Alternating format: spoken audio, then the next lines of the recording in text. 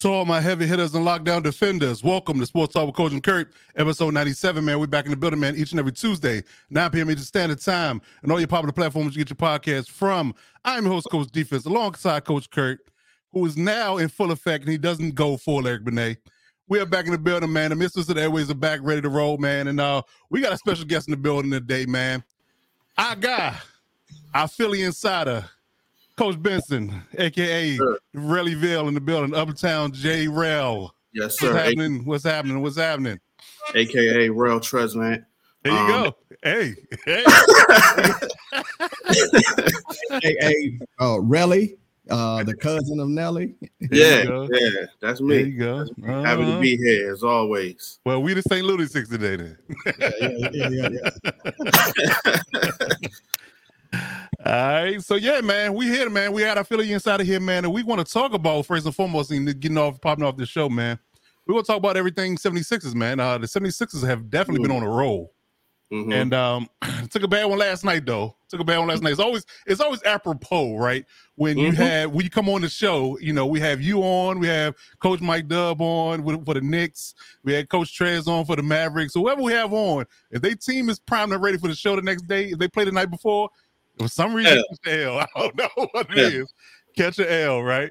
Yeah. Catch an L. But, you know, like I said, they are definitely moving. They definitely moving and grooving, man. And as always, man, we're going to talk about everything 76ers first and foremost. Then we're going to get into some playoff news as well. And then we're going to talk some NFL draft and some free agency. But, let's get into it, man. Let's talk about these 76ers, man. We are definitely in the last home stretch of the season here. We got about 10 games left. They're sitting at about what we were looking at about a 9-2 in the last 10, 48-23 overall. Now it's that laws actually dumped them down to third. It was second when we talked about this, but they bumped it down to third by like a half game from the Celtics. But this is the All-Star break, man. 10-4. Like, you know, I think when we talked about it last time, we had with such high hopes and such admiration for the team, right? But they hit a stride. So tell me exactly what the turnaround happened. How did it happen? And what's, you know, what can we look forward to coming up in this last stretch? So last time I was on, I kind of alluded to it. I think those injuries and having to play without Embiid, Maxey, Harden, it kind of empowered some of the other players. You know what I'm saying? We kind of stayed afloat during that time. Won some games we didn't expect to win during that time. And it kind of showed Doc, because Doc's an old school coach who one of them coaches that's going to play all the veterans, not get the young guys a chance. You know what I'm saying? It showed them that some of these guys can play and you can use them. Right. And, you know, coming out of the All-Star break, we were scheduled to have the hardest remaining schedule. And I think that game in Milwaukee, winning in Milwaukee, I think that just got them with a lot of confidence. And, you know, Embiid's been playing crazy. You know what I'm saying? So you getting that every night. It's just up to everybody else to do their part. And you've been getting good stuff from Maxey, getting good stuff from Harden until last night. And health is another thing. Like, these guys have been playing. You know what I'm saying? Health is always an issue with Philly. You know what I'm saying? So we've been fairly healthy, and the bench has been playing good. Embiid's been unstoppable. People have been hitting shots around him. So it's kind of been clicking at the right time. You know what I'm saying? But I think that Milwaukee game was like a huge confidence boost. You know what I'm saying? To know you could go into Milwaukee and get a W. You know what I'm saying? When they had won 15 in a row. Right. You know what I'm saying? And go in that building and you get a W. It's like your next game, you're like, why can't I beat this next? Like, you know what I'm saying? This is the number one team. If I could do this, then I can do this. You know what I'm saying? We play the right way. You know what I mean? But as with all Philly sports, I am cautiously optimistic. That's a good one. That's a good way to be. Definitely that. I mean, it's rough because, I mean, it's exhausting because we've been talking about this team for 2.5 seasons. Like, you know, when is it going to happen? And, you know, I have my frustration with Harden the same thing I had with Anthony Davis this moment. Like, you got supreme talent that don't work hard. Supreme talent that don't work hard. So, you come in out of shape. You loaf. You play. You have these nagging injuries and things of that nature, and you're just not available in certain stretches. When you are available, you're inconsistent as hell. Like, it's a rough ass. It's a rough ass. But I mean, it looks like Harden has been playing outside of. Had a couple of stinkers here since All-Star break, maybe 1 or 2, but for the most part, he's been locked and loaded and been the facilitator that they brought him in to be. And like you said, MP has been on an unstoppable tail, MVP like that. So if he keeps playing like that, and his health is the most paramount of all, everybody on the team. If he stays healthy going into the last stretch, and y'all make the playoffs, 2-3 seed. I mean, it's anybody's ball game. He has not had a healthy playoff run yet in his career. That's true. Not one time has he, even when the year where I really felt we probably should have won it all when Kawhi hit the bounce. Yeah. Even that year, I think he came into the playoffs nursing something, an injury. Mm-hmm. Remember, last year we got rid of Toronto and he got his face broken in a deciding game. Yes. And then never wasn't the same against Miami. It's just been always something. I just want him to be able to have a full playoffs healthy, and then let's see what happens. You know what I'm saying? Yeah. With Philly, man, it's never the other team. It's them. It's what they do. You know what I'm saying? It's like I know our flaws. We go through lulls and then we come back and all. We just got to put it together, man. Like, we just got to put it together. Like, we gotta get this Boston monkey off our back. Number one, like, we just seem to find a way to lose to them. Mm-hmm. And we gotta get out of the second round, man. Like it's like, seriously, man, we gotta get out of the second round. That's what it is. We got to get out of the second round. That's when our Achilles heel. You know what I'm saying? I feel like we had a good chance against Atlanta, and that's, we know what happened with that. We blew right. Blew an 18-point lead in one game. Mm-hmm. They started hacking Ben. He couldn't make a free throw. Yep. Blew a 26-point lead in another game. And then in the deciding game, we know what happened. It's like, it's like Curt is crazy. It's like we can't get out our own way, man. Like, that'd be the issue, man. That'd be the issue, man. Sometimes the biggest enemy you got is yourself.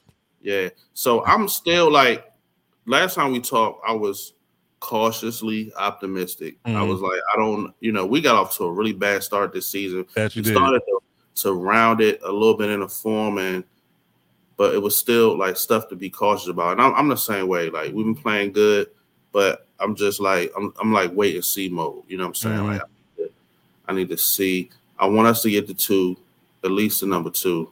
Mm-hmm. You know what I'm saying? So we still got work to do, man. These last 10 games is. Yeah, they're crucial. But you know what I don't like about the 2 or 3 seed from this particular perspective? I think the only person sitting in the catbird seat is the 1 seed. And I say that just because no matter what, if you're the 2 or the 3 seed, doesn't matter. Even the 4, you're gonna have to see both 1 and 2. Play both of them. Yeah, play both 1 and 2. There's no way getting around it. So you get out of the first round, you're gonna see 3, and then then you make it to the finals, you're gonna see 1. So that's the only thing about the 2 and 3 seed at this moment, based upon the way everything's set up in the East. That's the only thing I like about it. Like, I think the Bucks are sitting pretty. Like, they're gonna have to see 1 of y'all, but they ain't gotta see both. They're gonna have a pretty easy road to get to the finals. I mean, you'll probably see like somebody like the Cavs and the Heat, and they ain't got a shot, against that juggernaut. So, I think they're gonna be able to, be kind of cruising, and then y'all got to fight tooth and nail. You had 2 7-game series just to make it to the finals. You're gonna have to go into somebody else's gym, and win a couple games, and you gotta have to go in somebody else's gym and win some games. Yeah, indeed. Like, that's just what it is. That's just what's going to have to happen. Right. So, man, look, man, they better get their minds right, man. Doc, man, get them rotations. Like, Doc, you be killing me sometimes. Like, Doc, Come Well, on, man. I am loving the way that the progression of Tyrese Maxey. Like, despite the fact that he really don't vibe with young guys, Tyrese Maxey has taken off. I've definitely liked that, and the fact that he's grown and he hasn't been stymied in his progression. So he's becoming that dude. Like, I think that y'all in good hands with that guy for quite some time. You know, on top of Embiid being in his prime, I think you matched him to regardless of what Harden does, because he gonna be a free agent this off season. So no matter what he does after this year, I think them two, you build around them two, I think you're in good hands going forward. Yeah. But yeah, like you said, you got to seize the moment with that air quote big three, maybe 3.5 with Tobias. Y'all gotta get it done. Y'all gotta get it done, man. You know, listen, you know, no matter what happens, based upon, you know, Embiid's injury history, nothing is ever promised. Like, you can look at it from a perspective like, yeah, we can run it back next year, we'll be good. No, things change and things always can rearrange, and you can never actually ever make it back if you don't seize the moment at a time. So that is a fact. You gotta go. So if they had like that, like prime example, they let that Hawks series skip away because they could have made it to the finals that year. Bro, that's what I'm saying, bro. Yeah, that's what I'm saying, bro. Like, you can't waste these opportunities, man. Not at all. Like, look at some of the teams that's like that's like an 8 seed play-in type teams that has been like, look at Miami, for instance. Miami just been hanging around in that lower tier, 7 yeah, but you remember Miami was one of the top at one point. They was in the bubble. They went all the way. You know what I'm saying? You gotta seize. They went to the finals last year.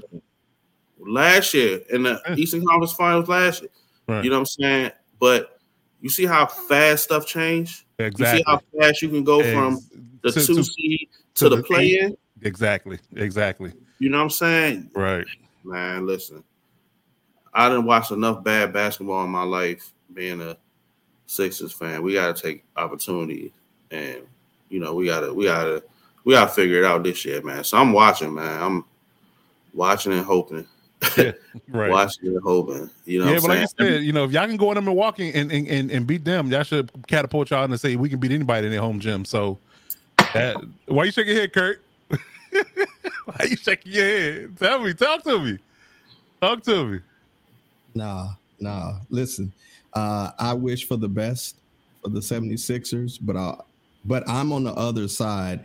Going into a juggernaut like the team that I won't mention, home gym and winning is totally different than doing that 3 more times. That means hey man, hope and prayer.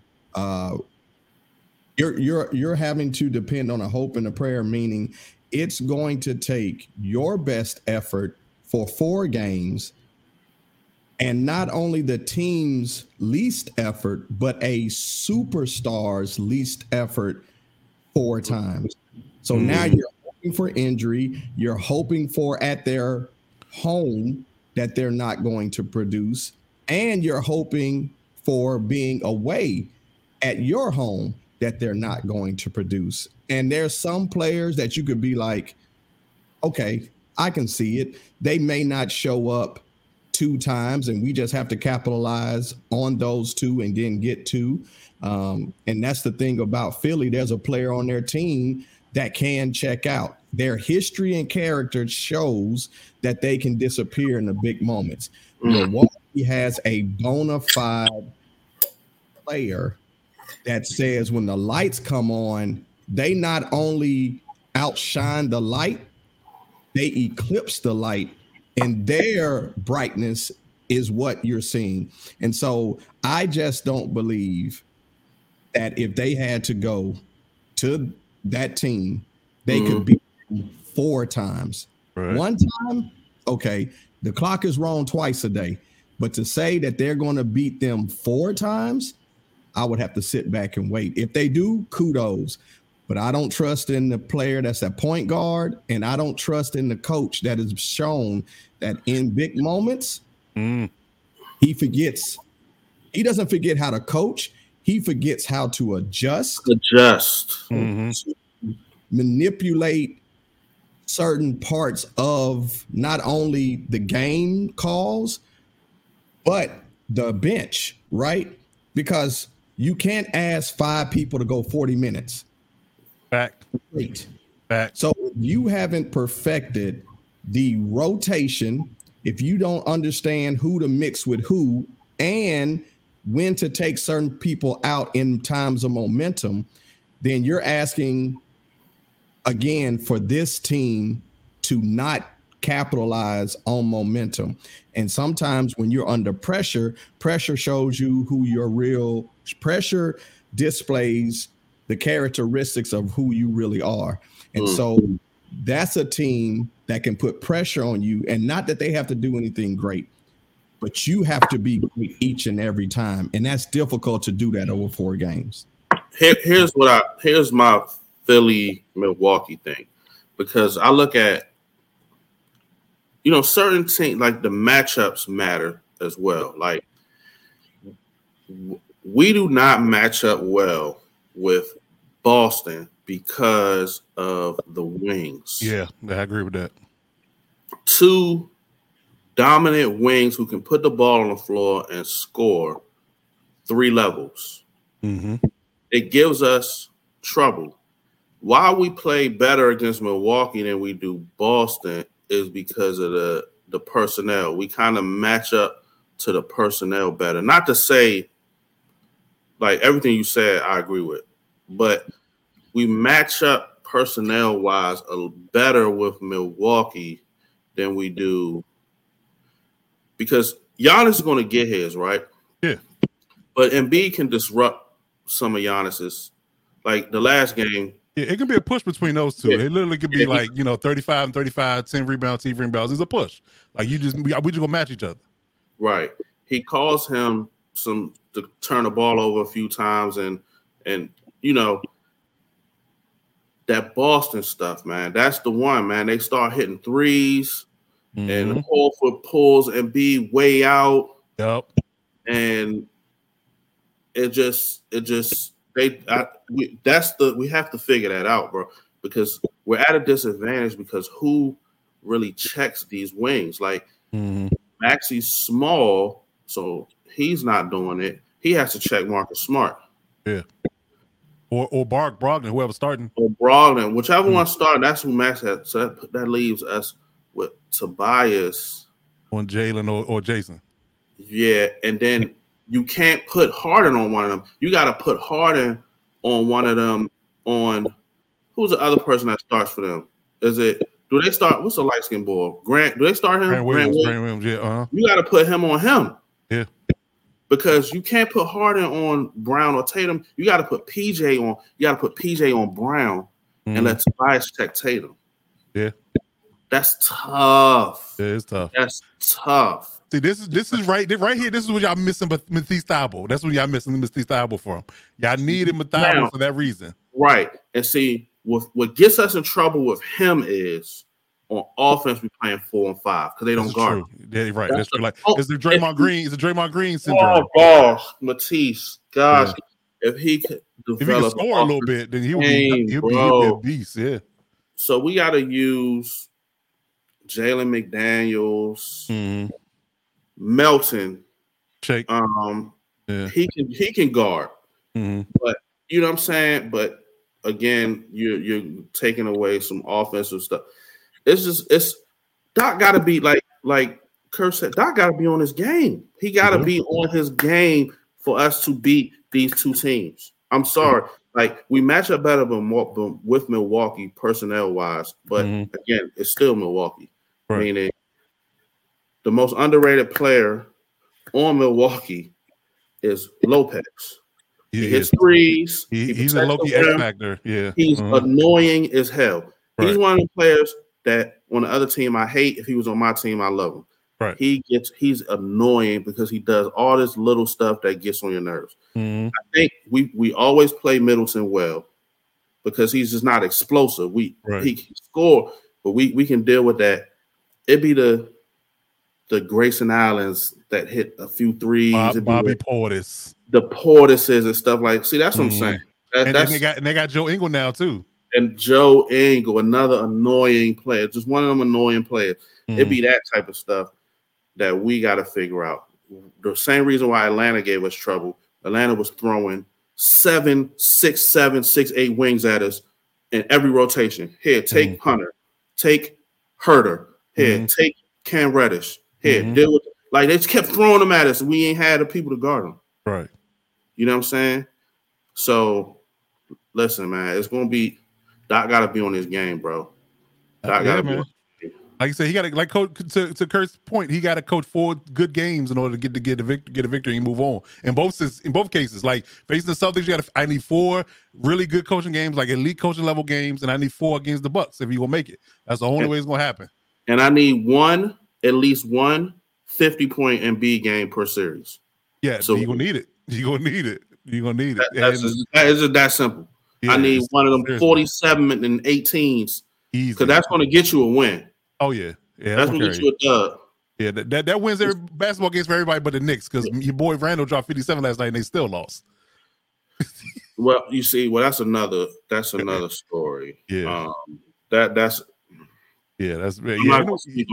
another story. Yeah, we'll be here all night on that one. Exactly. That's pretty bad. Because oh yeah, thank you, Curt. Correct. 1 Harden game per series. Yeah, you need a Hercules and from Harden too. I need that. I need Houston Harden to show up one time. Yeah, I need him to show up. I need 25 and 12 from you, sir. Yeah, agreed. And efficient. It's like playing spades, right? I can't have the big joker and you have the little joker, and we playing on the same hand. Yeah, don't you break it up. Break it up. Yep. 50 for Embiid and 25 or 28 for Harden on the same night. No, you gotta have them on different nights because if not, then that's your one game.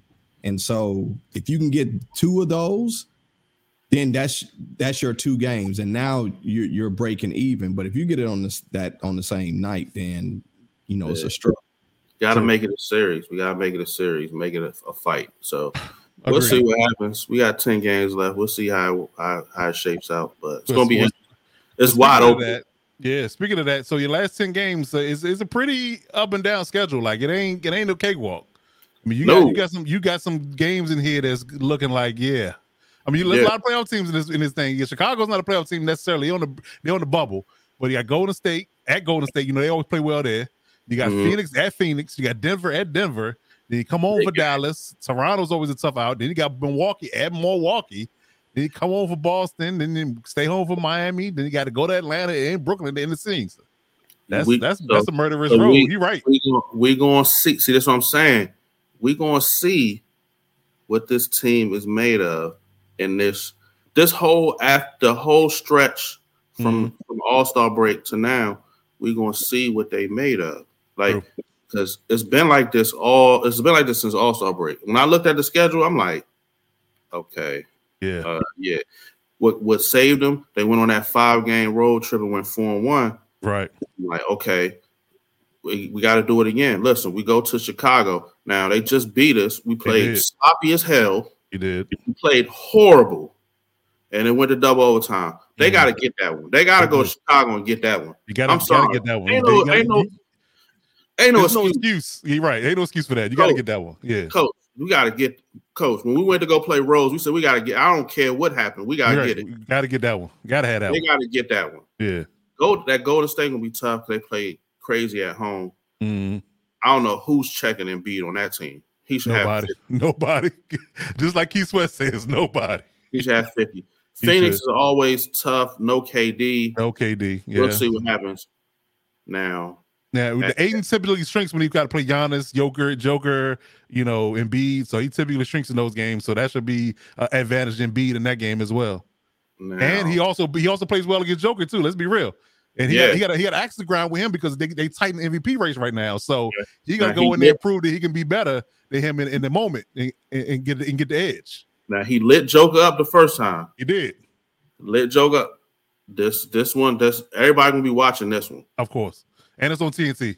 You play Dallas at home, they play no defense. You should win that. True. Toronto is always tough. You have to bring, no matter the record, they always tough. You had to bring your A game. Then you got at Milwaukee, then you got Boston, Miami at home. Listen, you gotta go. Damn, this nigga. Yo, listen, Curt, you reading my mind? Yo, are you a suck? They gotta go 7-4. They got at least. They got to. And what's tough, they got it back-to-backs with Phoenix and Golden State on the road. That's tough. Yeah. That's tough to start it off. They gotta split that.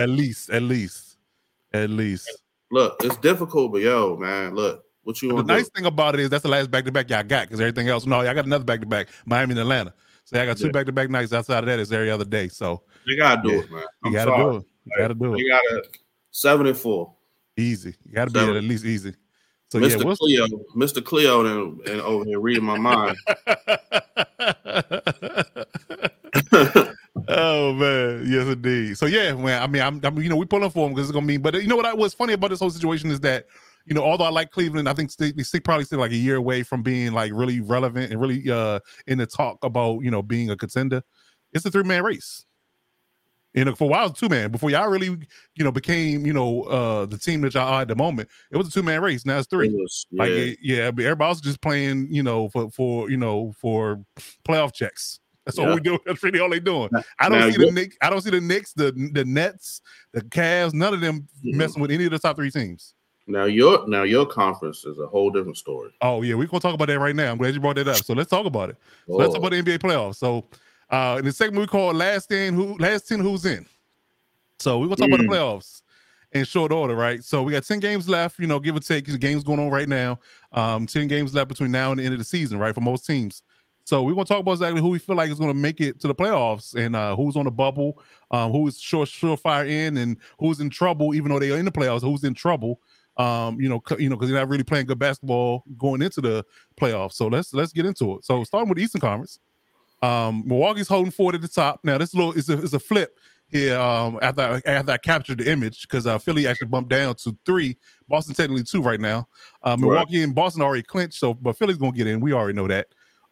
Cleveland's at 4 right now. Knicks at 5. Brooklyn's at 6. So that's the guaranteed spots. And the play-in tournament right now is Miami, Atlanta, Toronto, and Chicago.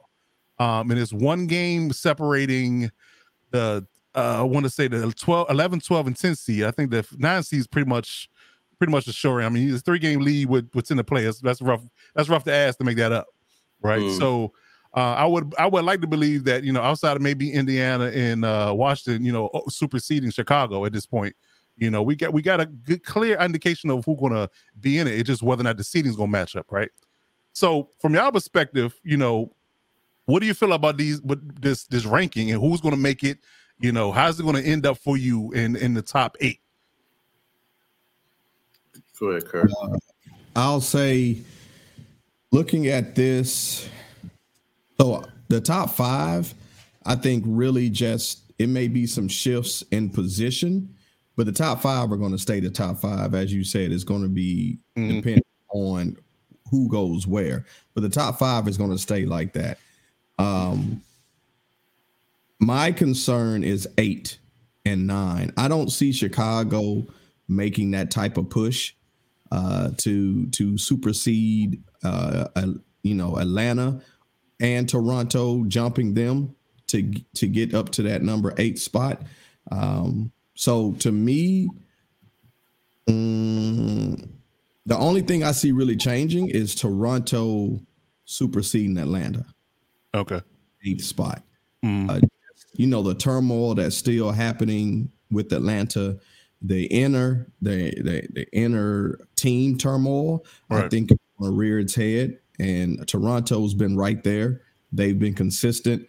And these last 10 is where you will see normally Toronto, regardless of who is on the team, normally make a push. They just seem to be that type of team that at the end of the season, they do well. So I see Toronto jumping Atlanta, and then, it's going to be a push between Brooklyn and Miami. But Brooklyn so far, I mean, even though they've lost, quote unquote, their big guns, this is a sign of less is more. They've played better as a team without the superstars. And I think that's because you fall into we only have each other, and they're forced to play team basketball, which benefits them and the nucleus that they have on that team. But that's how I see it.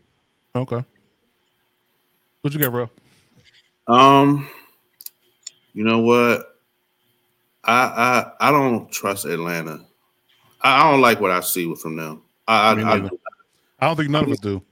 I don't like the brand of basketball that I see from them. The lack of trying to stop anyone.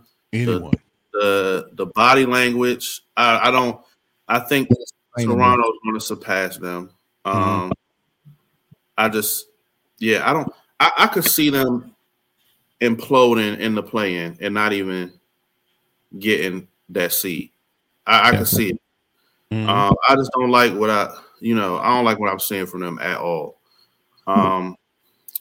It's weird looking at Indiana at 11 because Philly, we just played them twice, and they got some things about them that I like. I can't quite figure out why they don't win more games.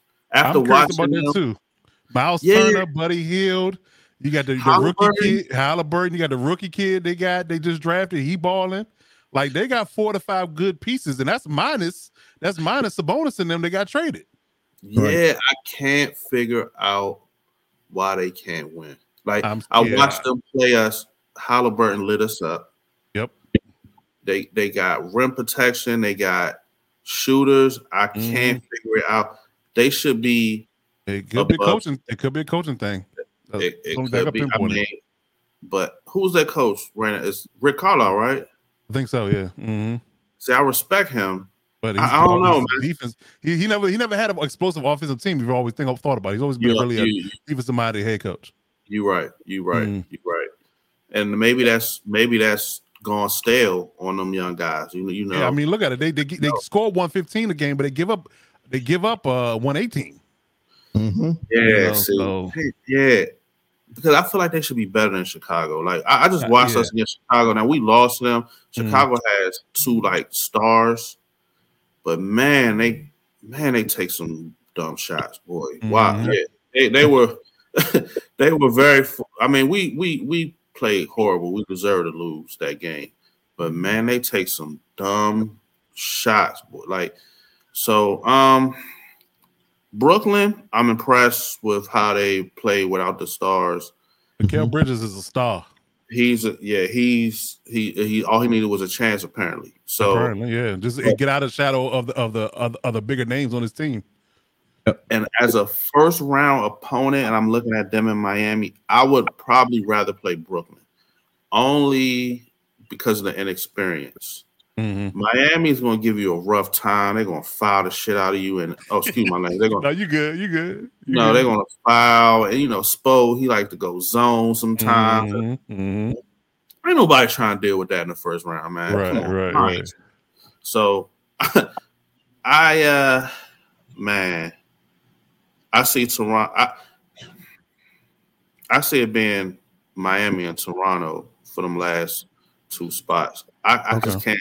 I just don't trust Atlanta. I can see them. I don't blame you at all. I mean, you're right. Spot on with you. I'm right there with you. Because I think the shift I see, like I'm concerned, about what's going to happen with Boston. Honestly, I think that they're going to end up with the 3 seed because I don't like the way they're playing basketball right now. They're being really inconsistent at the wrong time. They were hot. They was hot as fish grease. Coming off the All-Star break, and then something happened. Some type of shit happened. I don't know what it was, but they just started dropping games. They're 5-5 in their last 10. They lost their last game. So them I think it's gonna be a up and down, shifting, which our schedule being rough, but I think that they're gonna struggle as well. And again, y'all gotta play. They lost to Houston. That's what I'm saying. How do you lose to Houston? But Jalen Green going 6 for 37. Have you ever watched Houston play? Yes. I watched them the other night against the Lakers. They play like it's us playing pickup. They just go out there like I'm just going to shoot whatever. It's the Wembanyama sweepstakes. That's what that is. But go ahead, I may cut you off. But yeah, I think that based upon the way that Boston's playing and the way Philly is playing, even though Philly's schedule is tougher, I think somehow, some way y'all gonna end up with a 2 seed. Boston will be 3. Like I said, Cavs gonna hold it 4, Knicks will hold it 5. You know what I'm saying? I think that Brooklyn, they should hold it 6. I mean, but it's it's basically virtual dead heat. It just depends on who has the tougher schedule going down the stretch, and they got to play. If they got to play each other, that's a telling moment too. But like I said, I'm with y'all. I don't like where Atlanta's playing. Toronto's always been scrappy. They're always well coached by Nurse. So they, I think they belong there. So if I had to choose from the player perspective, I would say I would want Miami and Toronto to be in it because they're the two best teams in the playing situation. They'll give you the best go and give you the best matchup. So I think those are two teams that are deserving to go. Everybody else is like you just going to collect a playoff check because you don't need to be there. That's when the whole playing thing is dicey. Like at certain teams, like if it was like the West a little bit, like we got teams that are really scrapping, really competitive, and they got 4 teams that you really need to let them fight it out to decide who goes, then I get it. But in Atlanta, Atlanta, Chicago, Indiana, Washington, none of them need to be in the playoffs because again, they're gonna get waxed in the first round. It's gonna be 4-0. None of them are getting hot right now. So no. You look at the last 10 out of all of them, it's going to, you're giving whoever's playing them a cakewalk. And as you said, they're just collecting a playoff paycheck. That's it. Mm-hmm. Yep. So let's flip over to the Western Conference. Now, this is way more nuanced. It's way more nuanced than the Eastern Conference is. It's real top heavy in the East, and it's real, I don't know what the hell in the West. Like, for real. Like, it's different every time we talk about it. We talk about this week to week in the last 3 weeks, and it's been different every time. And I give you a little bit of inside information what Curt is doing. He got 2 teams that he really likes in the playoffs, and he don't say their name. He don't say their name. He just say that team. And depending on what conference you talking about, what team you talk about. I know one, so I need to see what's the second one. Yeah, the one team is the 1 seed in the East and then 2 seed in the West. That's what it is. You could read Curt like I knew he would like that 2 seed in the West. Of course he does. That's a Curt team. It is a Curt team. You know what that team is? That's his Atlanta team for 3 years ago. Remember he was out in Atlanta like 3 years ago. Break that down, bro. I gotta hear this. What does that mean? Why I think that's a Curt team? A bunch of scrappy, play hard, intense underdogs that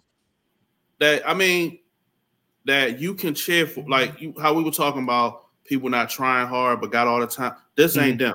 They're gonna play their ass off every single night, and those are the type of teams that I can imagine Curt liking. You know what I'm saying? After knowing him for years and coaching with him, teams that's going to work hard. They running maximum. They're not scared of nobody. They don't care. They're going out there and playing.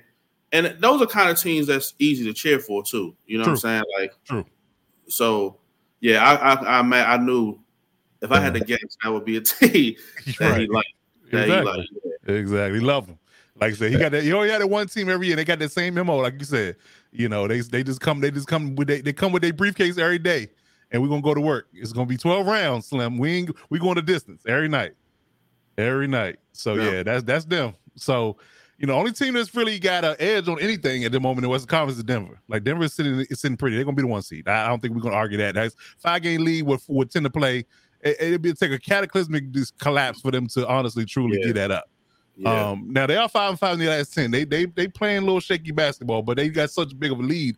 And the team that Curt don't want to talk about, and the team below them, one is young and the other is, coming apart at the seams. So I would like to believe that Denver's going to be one. I think we all agree on that. I can't wait to talk about that third team. But I agree. I'm definitely going to. We definitely have some worries about that because that took me 180. It took me a whole 180 with them. Like I was really high on them at the beginning last season and the beginning of this season, and they just completely flipped my whole opinion on them in probably about 2 months. It's just ridiculous. But to talk about the number 2 seed, like to y'all points, I agree. They definitely are well coached. Like Mike Brown got them boys playing good basketball. Like who knew that the piece they had already, and by adding a coach and adding Sabonis would completely totally change the dynamic of this team to the point where they're the 2 seed, literally the 2 seed right now in the West. Craziness, right? So, but the only thing that gives me pause about this whole team is that, again, we can't get too high up on it because you got to realize that playoff basketball is a whole different animal. So, it looked pretty in the regular season, but when them lights come on bright and you ain't been there before, and you got to realize you're going to play the same team consecutively for potentially 7 games, That's a whole different ball game. You ain't going to one city one night and playing another team another night. You do a whole different dynamic, a whole different matchup, whole different philosophy.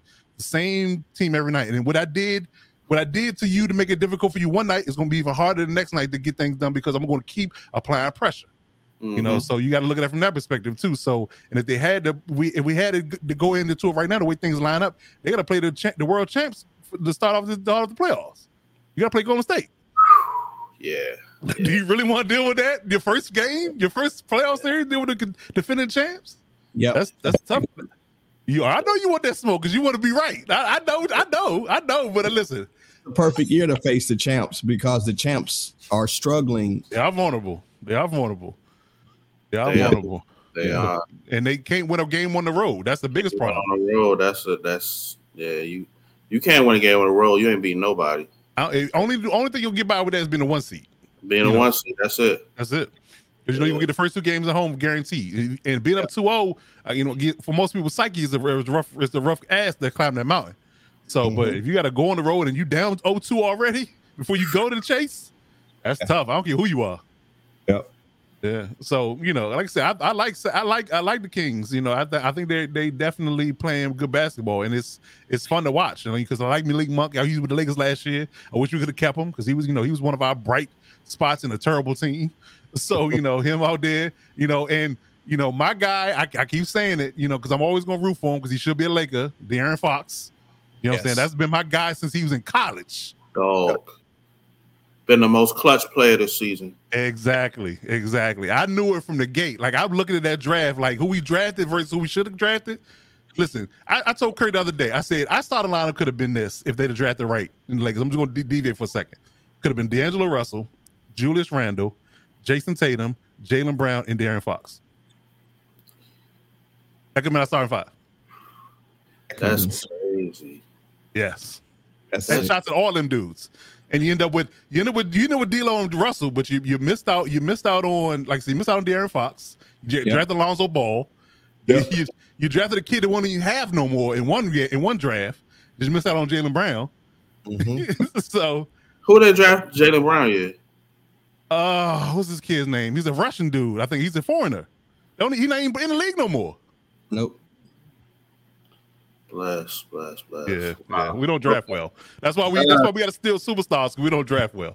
But regardless of that, I like the Kings. I think they definitely are a team to keep our eyes on. They have been relevant for years, and they finally, are starting to get it right. And I think that'll gravitate. Make people gravitate to want to play for the team because I think they're going to be a young team that's going to, nothing but they're going to rise. It's not going to be a team that's going to be a one-shot, one-hit wonder. I think they got a sustainable model, and they got the people on their team that, like I said, they come to work every day. Blue collar. It ain't no flash and dash. Like we gonna scrap every day. So that's another team. Like I said, they scrappy. They gonna come to work. So if they get another couple of pieces, I think they can really make some noise. They probably need one solid veteran in the room. Because Harrison Barnes is probably your most experienced guy right now, and he's been out there for a while, and he just been living in purgatory, quietly making money in purgatory because the Kings ain't been good. So that's one thing. But overall, man, like I said, it's a good team. They're well balanced. Like they got a player at probably at the 4 to 5 positions. They got a player that can be an all-star if in the right situation. So. So yeah, so about these Grizzlies though, like, listen, exhausting. I'll here and say this about them. Please tell me what happened has benefited them. Actually, I think the Grizzlies. Yeah, I think the situation that happened with Ja has helped them. Actually, I completely disagree, but I'm gonna let you finish though. Yeah, it's the same thing as I said. The last take, I think in this situation, it's been a rallying moment, and it's forced them to steady the ship and to fight through the trials and tribulations that they've had to go through. Sometimes in these moments, and it's crazy, not having the player and the distractions and everything that comes with that person benefits the team. And when that person's away, now the team has a focal point. And I think where they could have folded, they could have came, apart at the seams. It's actually forced them to steady the ship as much as possible and to be expected when you have lost your superstar. So I'm not saying that it's turned them to a place of juggernaut. I'm saying that they've done a strong job to use what happened as a reason for them to create that bunker mentality and play better basketball to stay here, because that could have easily sent them down a position and a place that they could have dropped tremendously, right? We've seen these things happen and a team totally flip on top of their head. So again, I think it has been a distraction, but I also think it's been a coachable rallying cry to say, hey, let's focus, let's come together, let's control what we can control. That situation is going to take care of itself, but we still have basketball to play. Okay, so I have a big picture perspective with Memphis, with the Grizzlies. Here's a hot take, right, real quick, here's a hot take. I don't think he should come back into the playoffs. I don't think it matters, but I want to hear what Coach Benson got to say, because I got a feeling he's going to say something that I'm going to say. I have that sneaky feeling, because I think he sees what I see. I don't care, because I'm good. I'm 8-2 right now. So. Right. I'm 8-2, but I'm 8-2 right now, so I'm okay. Okay. I have a big picture perspective with this team, and it's a couple of things that bother me with this team. They are one of the most immature. Yes. I knew you were going to do it. I knew you were going to do exactly where I was going to go. Yo, bro, do you watch them late in games, the shots that they took? Yeah, I only watch what they do for a shot selection. I also do how they operate, how they act. They get the jarring, they make dumb fouls. It's complete and utter. Listen, their only benefit the fact that they stood the floor while Ja was gone, but the fact they had a light schedule, because they played teams that the teams are good. They were missing stars. Like prime example, they played the Mavericks the other night, last night, without Luka, and Kyrie didn't even play, but he only played like 35 minutes. So, yeah. See, Dylan Brooks. Yes. So you have now made it so you can't get attacked in the playoffs, or you got to sit. Mm-hmm. You already sitting. He's sitting the night because you had to sit one. So now you're night. You sit tomorrow night. You sit tomorrow because of the Rockets game. Yeah, you're in that zone. Right. You can't control yourself. So you're going to get taxed in the playoffs, because the playoffs, you know how the playoffs get. Oh yeah. Oh, listen. Listen. They don't play. So you're hurting your team. Number one, you want to be like this irritant.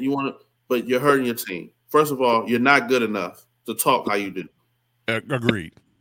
You need to work on your jump shot. You get a lot of open threes and you brick them. This team talk too much to not have accomplished nothing. Number one. That's number one. So, like you talk to Golden State all you want because y'all better than them this year, but guess what? They got hardware. They got 4 of them. You don't have nothing. Nothing. You got to get that.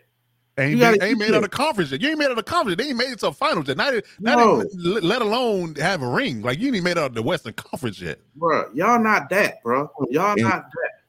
Y'all are not that. Y'all need a veteran on that team. What I say, Curt? What I say? I've been saying it for weeks. Y'all need a Iguodala. Y'all need a veteran on that team to talk some sense into y'all, bro. Like, this stuff that went on with Ja, that shit bothers me, because, like, bro, you don't have to be doing that. I know some people that gotta act like that. That gotta, you know what I'm saying? They will switch places with you in a heartbeat, bro. Like, exactly. Like, come on, man. Come on, you don't gotta do. Y'all pointing beams at people in the car, like, that's corny. Look, yo, do that in the wrong place and see what happens. Exactly. They will light your whole. You know what I'm saying? Right. It's just the team frustrates me, bro. And I watch them. My big picture thing is I don't trust them. I don't either. I don't trust them. I don't either. I don't. No father I can throw them. when the game gets close, they do the dumbest stuff. They take the worst shots. They get the techs. You get a tech down. Dylan Brooks gets a tech down 2. You just scored. And then you get a tech. And get a tech. Yep. I would have been like, you know what? Come here. That's it. Sit down. Right. Because you don't care.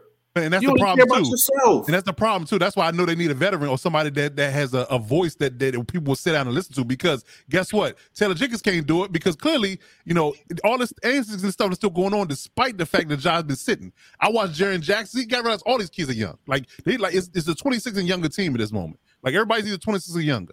So Jaren Jackson did something stupid last night where he got a foul. He got his 4th foul in the 3rd quarter. Right?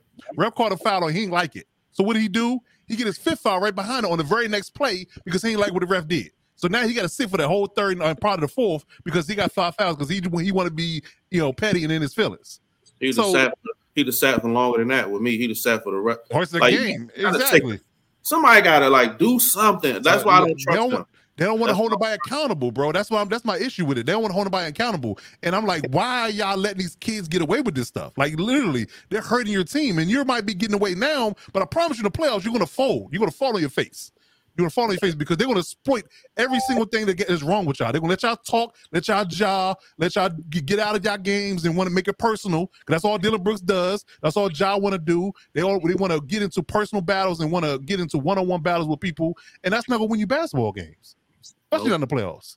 And I don't trust. Like I said, I don't trust him. And the fact that the coach is an enabler rather than a person that's sitting them down. Like, look, this is what we doing. This is what we not doing. You know what I'm saying? Because I understand this, that either you're going to do it my way or they're going to fire me one way or the other. But until I'm gone, we're going to do it my way. That's how it should be. Now, they the type of team that probably needs a Doc Rivers. Because Doc Rivers ain't gonna put up with that type of stuff. He's not. Right. They be ready to fight him in practice. Exactly. He ain't gonna back down. He's not gonna back down. Doc in the street. Doc in the city. He ain't going for that. They are the complete opposite of Sacramento. They Agreed. Complete opposite. Sacramento. What I like about Sacramento, I was wondering, I was like, man, can this team be pumped? Right. That was my thought process. Then I watched them against Milwaukee. Now they lost a close game, right? It was close though. They took them to the wire. Giannis had 45. Yeah, and Giannis dribbling the clock out and dribbled and stepped in front of that Trey Lyles path, being cute. Trey Lyles pushed them. They get this scrapping. I said, "Oh yeah, this." Yeah. And when I watched the interview, they was like, "Yo, we ain't gonna start nothing, but you're not about to play with us." Right? The ain't possible. Like, yo, dribble the ball out and that's it. But you ain't about to showboat on us. And that's when I say, you know what? Yeah, I like this. I like these dudes, man. Right. Like these dudes. Like I think it's a possibility that the inexperience can catch up with them throughout the playoffs. But I mean, let's be real. They play like a team. They got to play like a Phoenix team that's fully loaded. Somebody like that. It's gonna be tough. It's gonna be tough. Even the Clippers, if they Kawhi plays every night. There's gonna be a tough out, but if they play somebody like Minnesota or OKC first round, I got them beating them. Oh yeah, and then the teams that they might lose, so they're gonna give them fits. But but looking at it's wide open. Like I don't see a team that I'm just like, you know what, it's like how Milwaukee. You look at Milwaukee, that's right. It's done. Yeah, it's gonna done. be. This West is. Right, West, and moving down the list, you said no KD right for the foreseeable future. They said at best probably looking at start end of the season, start of the playoffs for him, and they only 5 games above 500. And I don't games. I don't trust Phoenix in the playoffs either. I'm just gonna be honest with you. With KD, even with KD, no, with KD, we'll see. But okay. Phoenix got something with them too, where they fold up like church chairs. Yeah. They got something called the Kardashian. Oh, that's well, yeah. And your team, I gotta talk about your team, man. Listen, I listen. I can tell you exactly what it is, but I would love to hear what you guys say. Anthony Davis, can you please? No. Can you some consistent? Is he serious? No, he's not. That's the problem. So you can give me 25 and 17, and then you give me 6 points the next game. Yeah. Mm-hmm. Yep. Yep. You sit out the game against Houston, Yep. and y'all lose. You got to play that game. Oh, Even listen. if you only play 27, 30 minutes, you got to get that dub. Like I'm not gonna give all the goods away, but I got an epic rant that's coming for the 30-minute lockdown on Thursday about this situation. Please remind me. I gotta hear this because I was like, "Yo, he's serious." Like, he's not, and that's the problem. Like, this, and I'll give a small tidbit. This is the issue that they have with him, and this reason why I feel like something's going to change, because this was the moment, because he was supposed to be the guy, because they brought him in to ultimately take over and be the superstar when LeBron was done, right? So the litmus test was Bron got hurt, right? Yep. They said, well, we on a bubble, we got to push to get to the playoffs, right? Yep. So can you be the guy? Can you be the alpha dog for this team for that small stretch? I ain't asked you for 82 games, but for that small stretch, can you be that alpha dog? And his games have been bipolar as hell. Like, it's like he'll give me 35 and 12, and he'll turn around and give me 8 and 10. Like, bro, you one of the best two-way players in the league. How do you give me 8 and you didn't have you had 2 nights off? You give me 8 and 10? Listen, Robert Williams Jr., who's not a scorer for the Celtics, can give me 8 and 10. I need more than that. You're the main guy. You're the main guy. I need more from you on a night in and night out basis for a small stretch. I ain't asking for 82 games. I'm asking for 15 to be dominant. And you can't do it. That boy ain't got that dog in him, man. He don't. It says a lot about his character when you're in a playoff push. You're down the home stretch and you still do load management. It doesn't matter if the plan was to... he let Julius Randle come into the Staples Center and give him 40, and he only had 8. Listen. Stop. This man only go left. Exactly. He gave you 40. Yeah. And we got to stop. They're not. He sat out the Houston game. I could not believe, bro. We got to go get this Houston. We got to get this dub. We're in a push. They claim this little bit inside information. They claim that the doctors told him because he got a foot injury, right? He got a foot injury, probably going to require surgery. So they said to him that it will behoove him not to play back-to-backs. You know what I was told the doctors? Kiss my ass. Exactly. I need this dub tonight. Exactly. I'm going to get this dub. I'll sit out the next game. Exactly. You can't sit out the Houston game and catch the L. Not when you was in the play-in tournament. You could have been there, the 7th seed, had you played. There's no reason they shouldn't be the damn 6th seed. Look at these records. Exactly. That tells you everything you need to know about Anthony Davis. Is the fact that he's the biggest sidekick that you ever want to have. Like he's gonna play well when he ain't got to be the focal point. But the moment he got to be the focal point, he fold up. He fold up like lawn chairs. Yo, I'm just looking at him right now. What'd you say, Curt? You know how Kobe would have looked at him right now. So that'd have been. Listen, he wouldn't be on the team. He wouldn't be on the team no more. Kobe would have been like, "You soft." Of course.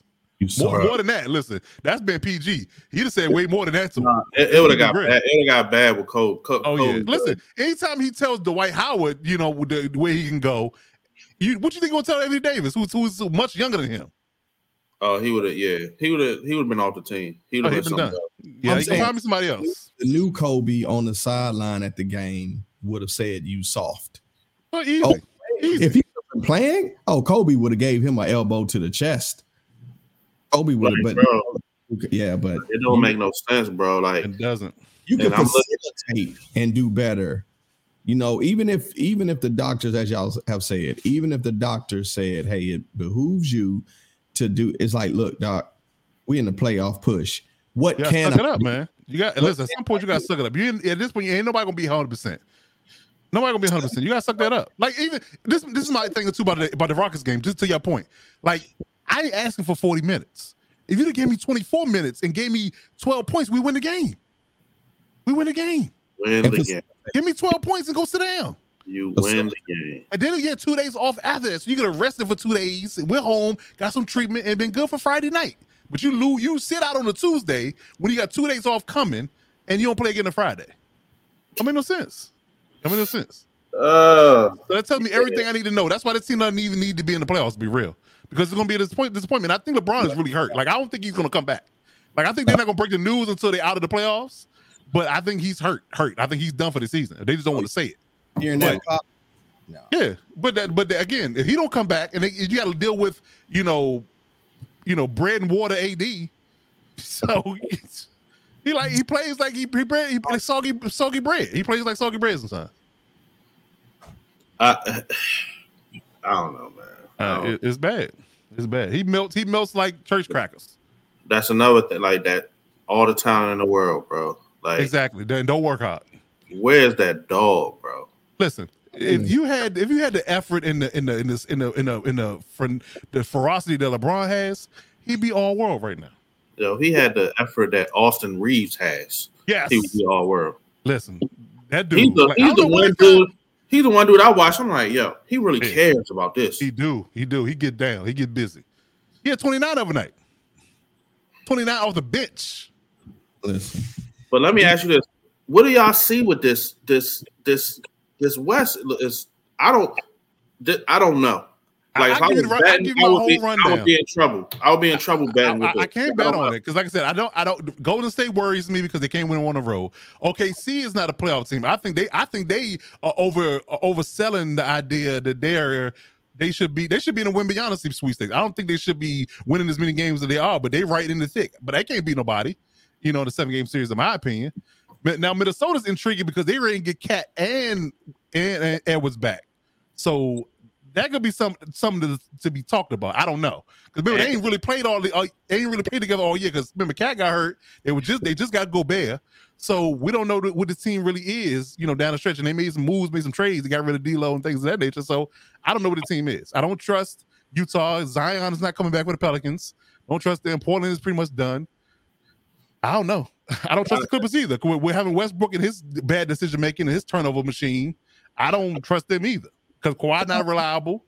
So I don't trust Denver. How about that? I don't either.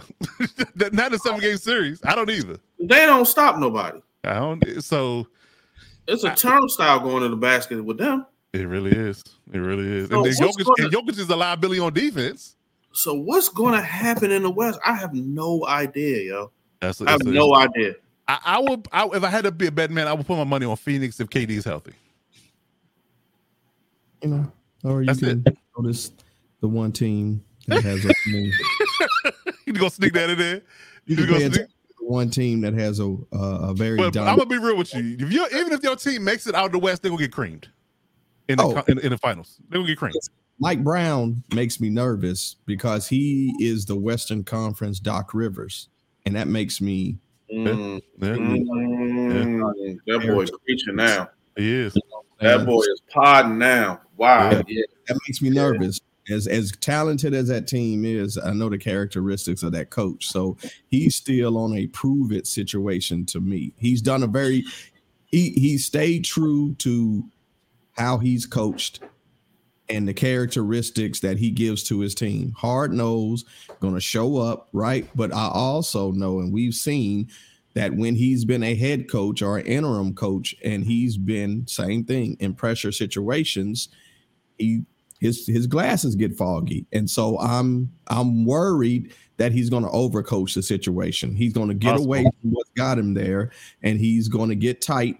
And he's going to start tinkering and messing things up with the lineup instead of staying true. The team has proven that they're a strong road team. So there's no reason now to switch things up. But that makes me nervous. I do agree they're a young team. I do think if they don't catch a perfect break, then matchup-wise, I agree with that.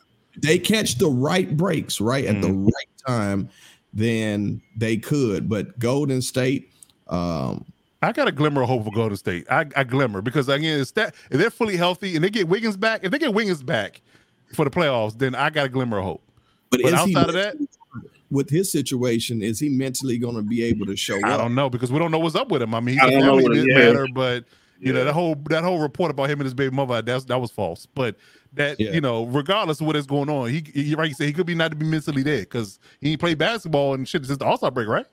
Right. Yeah. So it's rough. I mean, but again, him being on the court, if he can give you even 50%, that's better. That'll win him some games. I'm worried especially from the defense perspective. I'm worried about Dallas because of Kyrie's situation. I'm not. I think they can't stop nobody. And between Kyrie and Luka being ball dominant, that was a disaster waiting to happen when they made the trade.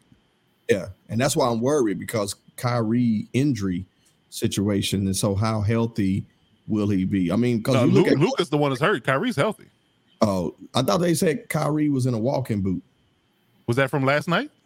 From last night. They really in trouble. They better hope the hell not. Right, because Luka's already hurt and he out, and then now Kyrie hurt. They in trouble. The only team that I see, and I agree with you, Coach, that could make a run these last couple games is Minnesota, because I don't really trust Golden State. I have hope, but I just don't trust Golden State. I don't trust Dallas really.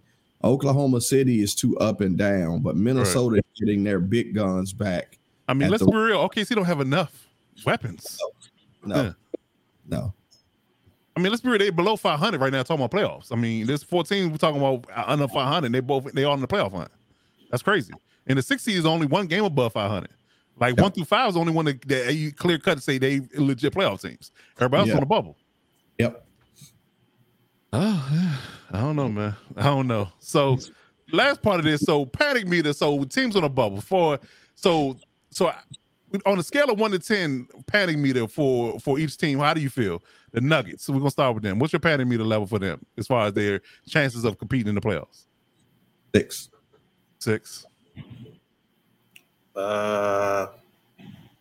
7. Yeah, I'm about a 6.5, 7 myself. It's a little nervous. It's a little nervous time for me as well for them. So what about the Celtics? 1 to 10. 8. You at 8? Okay. I'm only at an 8 because of where, as you said, where we saw them and how they were playing, and then what's going on. Right. I'm more concerned about them. They're going to be in the playoffs. Where they were and to what we're seeing now at this stage in the season, they have me extremely nervous, especially now with Jaylen Brown coming out with things that are non-basketball related. Focus of what you're talking about going into playoff season. Well, now that's telling me that you're distracted. There's other things. Distractors, yeah, you're right. That's a good point. If they was 8 seed, 9, then it would be like a 4. But being that you were, at 1 seed for a good long while. Yeah. And now you are consistently losing to teams that you should be wiping off the court. Yep. They got me at an 8 right now. Okay. What they got you at? Yeah, I was at a 7. I'm like, damn, he made a good point. Because I just see some troubling trends with the way they play basketball. I agree. I see some troubling trends that I know gets stuff they do that gets you in trouble in playoffs. Too much ISO ball gets you in trouble in playoffs. It does. I don't like Robert Williams is not healthy. So that hurts them because Grant Williams is who he is. But I hope they ain't get no younger. I hope they ain't get no younger. Marcus Smart is not the same since the injury. True. Like, I don't know, Matt. I just and that thing that Curt said, like Jaylen Brown's been talking about the racist fans, him may not be in there in the future. Like, what's going on? What's going on over there? The coach. They should have never signed him to a permanent deal. They should have kept the interim tag on him until the end of the season. As soon as they officially took him off the interim tag, the whole season went upside down. Think so? So do you think so? That does that have something to do with Ime? Listen, that's going to show. Because I don't think this coach ready for it. I don't think this coach ready. I had my questions when they submitted an email. I said, I don't know what is going to happen. But they was playing good, even despite the fact that Ime wasn't there for the first half. Now we're starting to see some chinks in the armor. It's a marathon, not a sprint. It they really got is. That fast start. but that shit came back, and I don't think that coach ready. So I'm about 7.5, 8 with the Celtics. I'm gonna go 6.5 because I'm gonna believe in my boy Jason Tatum. You know, he's the president of the Light Skin Academy, so the Young Gun Academy. So you know, I'm hopefully he can right the ship and get them, you know, pull them along. You know, just drag them along with him. But yeah, it's cause for concern for sure. Cause like I said, again, they might be able to skate through the first round, but when they got to play the 76ers or the Bucks or whoever they got to play in the second round, you know, listen, if you ain't right, if you ain't tight, it's gonna be good night. Right. So yeah. So Warriors, what we have a meeting with them? 6. 5. Because of the chance, I'm gonna give them about 5, 5.5, 6. Yeah, I'm about 5.5, 6 with them. Yeah. So Lakers, I'm gonna let you know right now. I'm at a 10. I'm already at 10 for them. It's we taking on water, damn it, and we ain't got enough buckets. The Lakers for me 10. I'm just disgusted. Anthony Davis, man, I can't do it. I can't do it. I'm like Mike Singletary. I can't play with him. Can't coach with him. Can't do it. They are playing with fire. Yeah. They gonna mess around, not even make the play in. But go ahead. Yeah. What you got, Curt? I want to say a 2 because I'm like, shit, warm jello. But I'll go a 10 as well. It's just, look, man, you have one of the greatest players to ever play the game, and if being in his presence, he's a savant of basketball, and you can't raise your level of play. And again, he said this: if anybody go back to older episodes. Whatever LeBron was doing, has been doing to stay physically fit. If I was AD, I move right next to him. LeBron, you said that without me. That. Yep. Because that man and whatever he's doing can keep his body in that type of shape. In that shape, your circle completes you. I'm with LeBron. They can call me LeBron's little brother. Might as well. I don't care. He trains. He does Taco Tuesday. They be like, damn, has AD moved to LeBron? Because every time you on Instagram, he's on Instagram. Exactly. Every time you're in the kitchen, you in the kitchen. Look, I would have made the investment in wine with him. I would have made the investment in tequila with him. I would have done all of that because whatever he's done to stay physically fit has not worked. I would have been, again, you're not in that type of presence and it doesn't rub off on you. You don't even hear LeBron, even when LeBron was healthy, he stopped even talking about AD. Right. At least with Kyrie, he would, hey, the kid, whatever.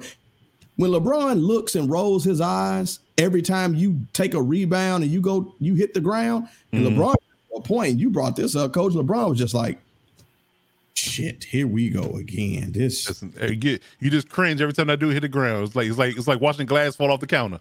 Like you don't know if it's gonna break or not, but you just cringe and wait, right? Lucky it ain't Kobe. That's all I gotta say. Listen, bro, it'll be a whole different conversation. Like for real, bro. I'm nice about it. And, but I'm gonna tell you right now, it's gonna be some changes in the offseason, in my opinion. But you know, that's I'm off the train. I really am. I mean, because he's literally like, this is stat. We'll tell you, listen, we'll move on. He has played out of a qualifying 235 games up to this point in the last 3 seasons. He's played 122. Best ability is availability, and he's not been available. Damn. 122 out of a whole 235 games. That's the number. 122 games out of 235 in the last 3 seasons. 82 game season. Paying him a lot more money than being 52%. Yeah, you pay him he's on the court. In halftime. Exactly. Yeah. Exactly. If one way to get underneath my skin real quick, and I don't care who you are, who you play for, is that if you have immense talent and you don't work hard. He's the epitome. You look up ain't working hard with super talent, and he's the poster child. He's the poster child. Yep. All right, so let's take a break. We want to run a quick ad, and then we're going to get into our NFL coverage. So we'll be right back in a minute and 30.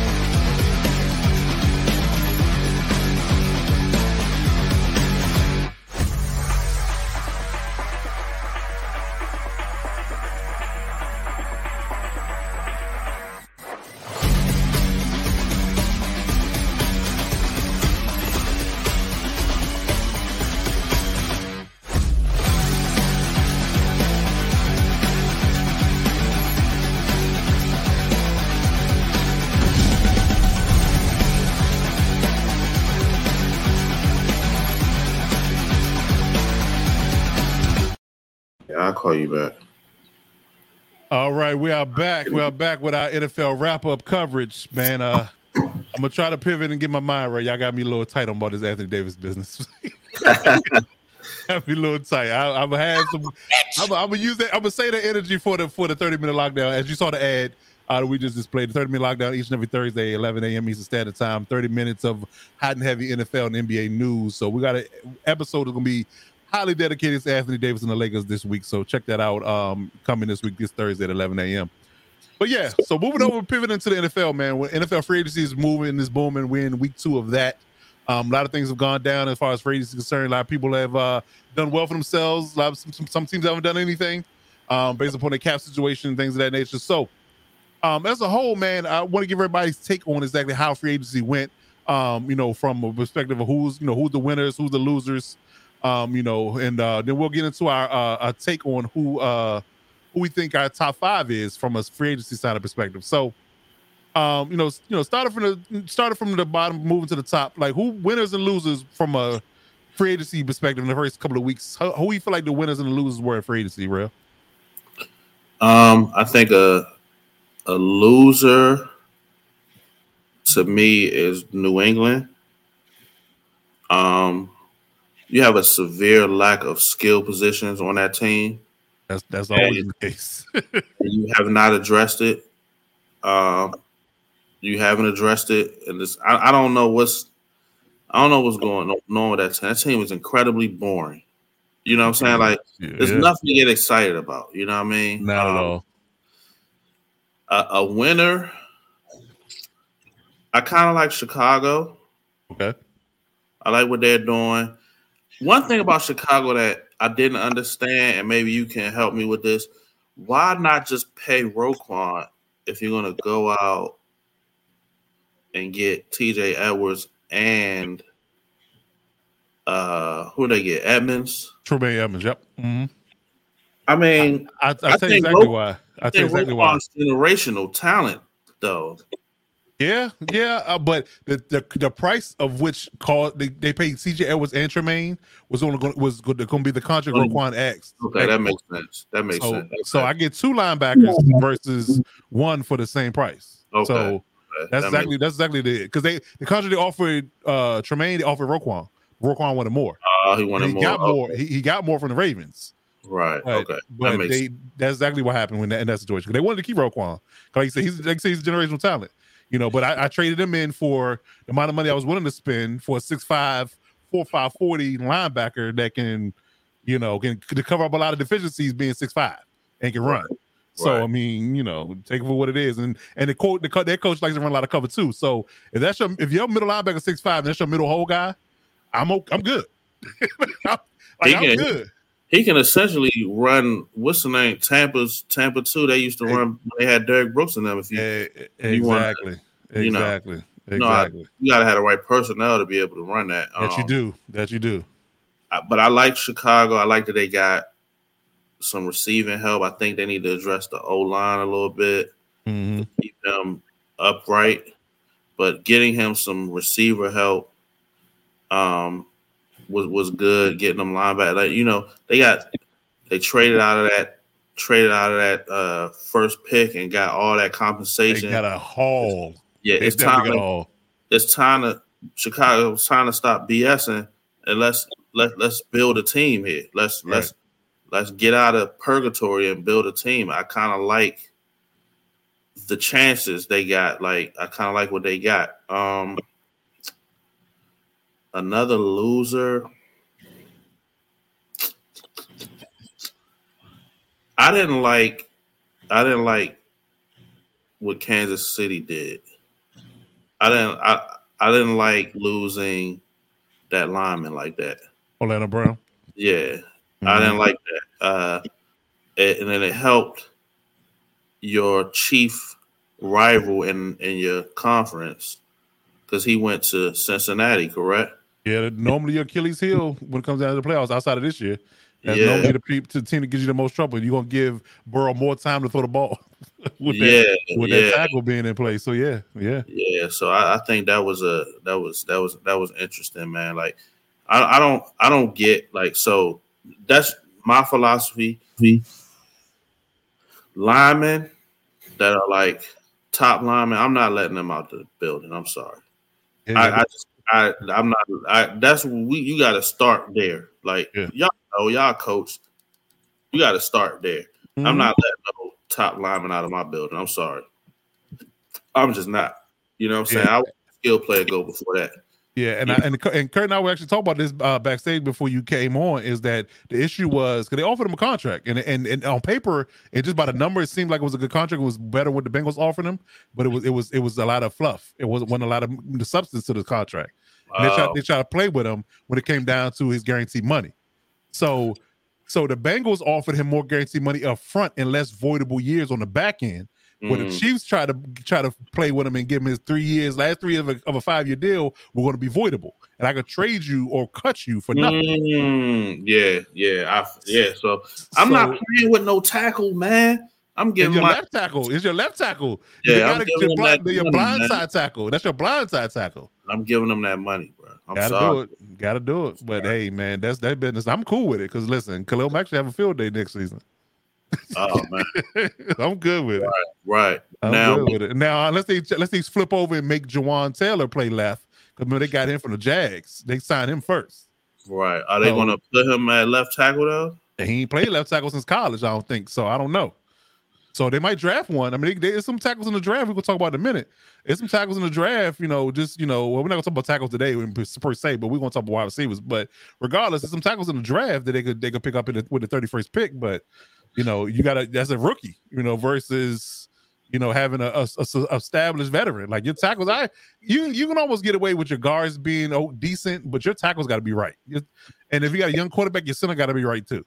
That's my philosophy. You got to have 2 good tackles, and you got to have a good center. If you got a young quarterback, if you got an experienced quarterback, you probably get away with the center being, all right. But your interior line, you could probably, cheap out on, but your tackles got to be, you got to pay those. You got to pay those. So that's just my philosophy. But yeah, I'm with you there. Like I said, I think they're gonna miss that. They're gonna miss that protection they had. Because I think they're playing the long game too. Because they got to realize because Creed Humphreys, their center, he's coming up soon. Trey Smith, who they drafted late, he's good. He's Pro Bowler. They're looking to pay him too, so they're gonna have to pay. They're gonna have to, make some hard decisions. You can't pay $20 million across the board. Now with Mahomes making 50, so yeah, you're right. Got to prioritize somewhere though. We'll see. I'm with you though. I still would have paid the tackle before I paid the guard. That's my business. Yeah, that's where I live at. So yeah. So Coach Curt, who you got winners and losers? So my winners, and I'm gonna go away since Benson talked about Chicago. I do think with what they've done with the draft picks, moving out that number 1 position, squashing all rumors of trading Smith, and able to get draft capital and pick up Claypool now, DJ Moore, who I think is going to make is going to have a tremendous connection with Smith. Did you mean Justin Fields? He keeps saying Smith. I don't know. I'm for some reason thinking Justin Smith. With Fields, I think him and DJ Moore are going to have a very strong connection, especially with receivers that did well with Fields at Ohio State. DJ fits that role. And then, what was it?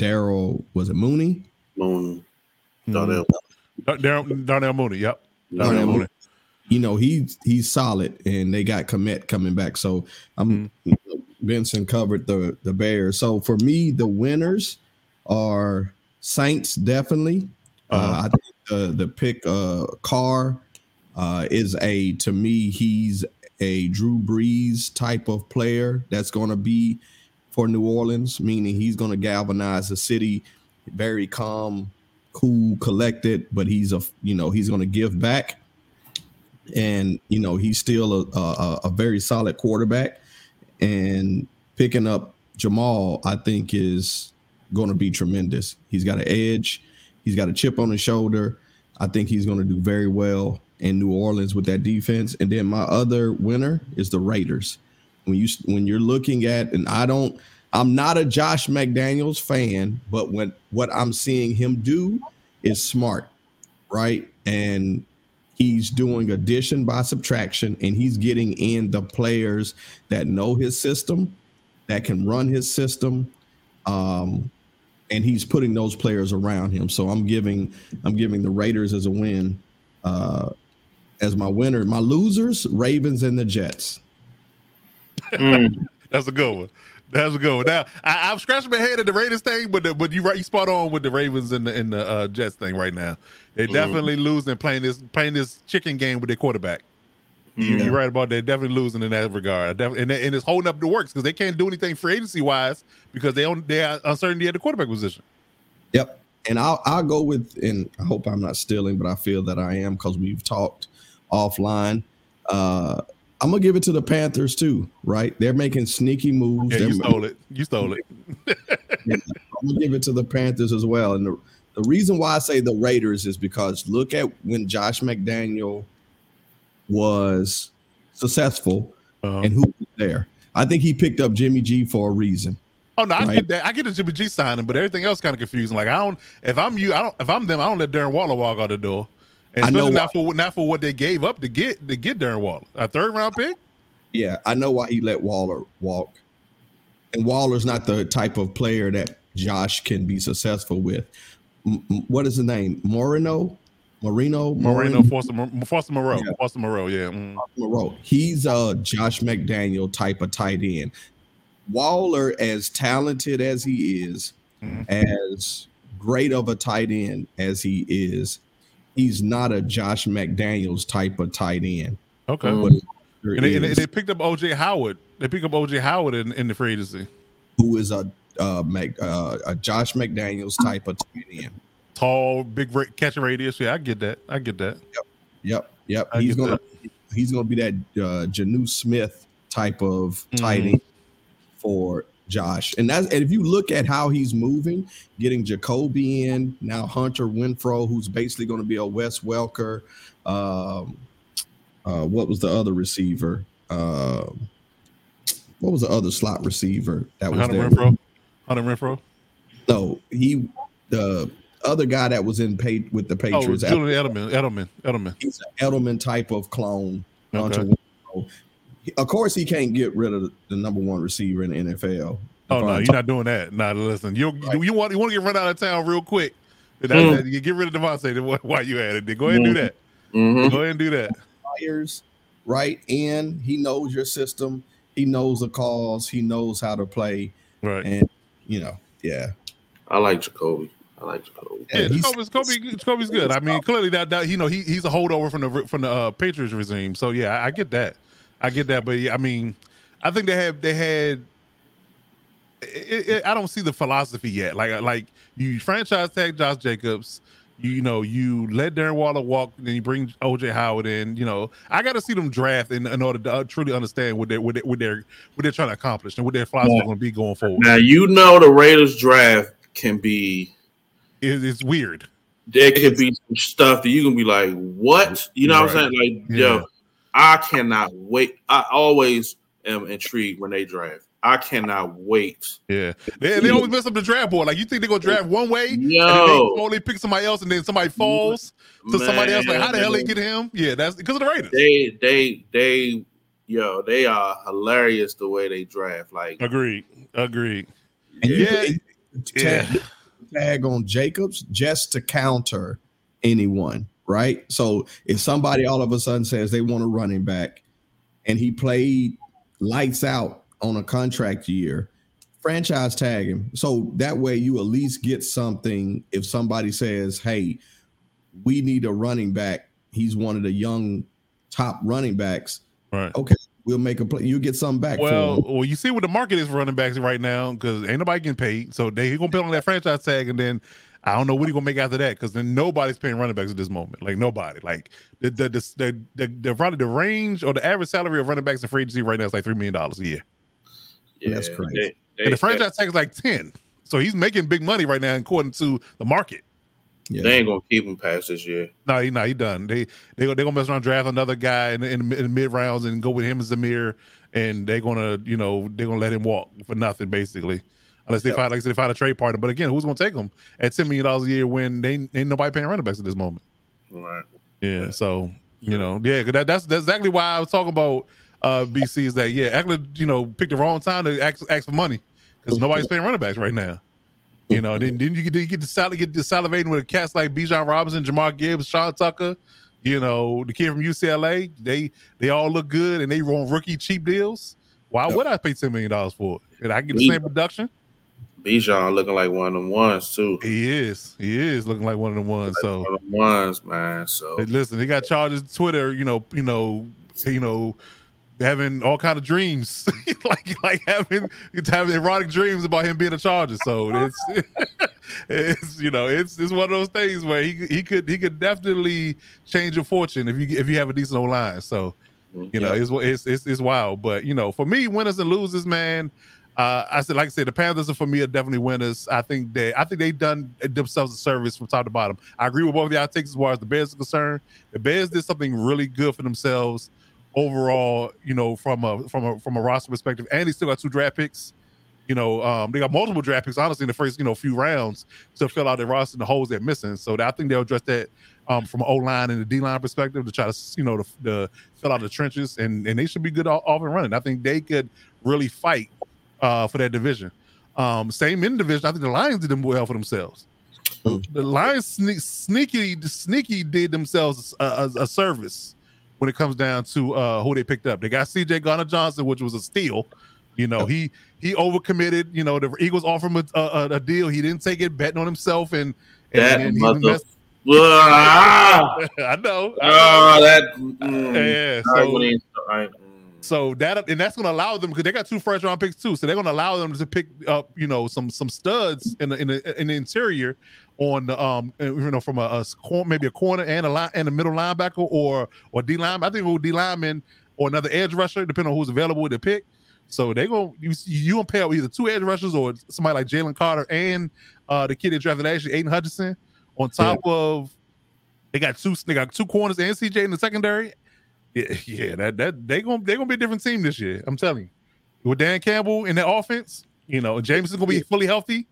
This is why I couldn't run a team, because if I was drafting for Detroit, I'm getting me another edge rusher. I said, I'm just going. That's exactly what I'm doing. I'm just gonna put somebody else on the other side of Aiden, and I'm coming for your quarterback. And it's gonna work, because they got a Lee McNeil. So Lee McNeil is like a 320, 30 pound, nose tackle. So like you hold down the middle. We're gonna rush off the edge, and we just gonna go to work. That's what I would do. If I'm getting Will Anderson or a Clancy, I'm getting one of them. Oh, over there. You look at what he did in the amount of snaps. Yeah. Oh, man. Houston's a dog as well with Hutchinson. It is. I'm telling you, man. Yeah, Houston's a sneaky pick. So you got Houston, whoever edge they draft, and Hutchinson. good luck. Good luck, good luck blocking them dudes.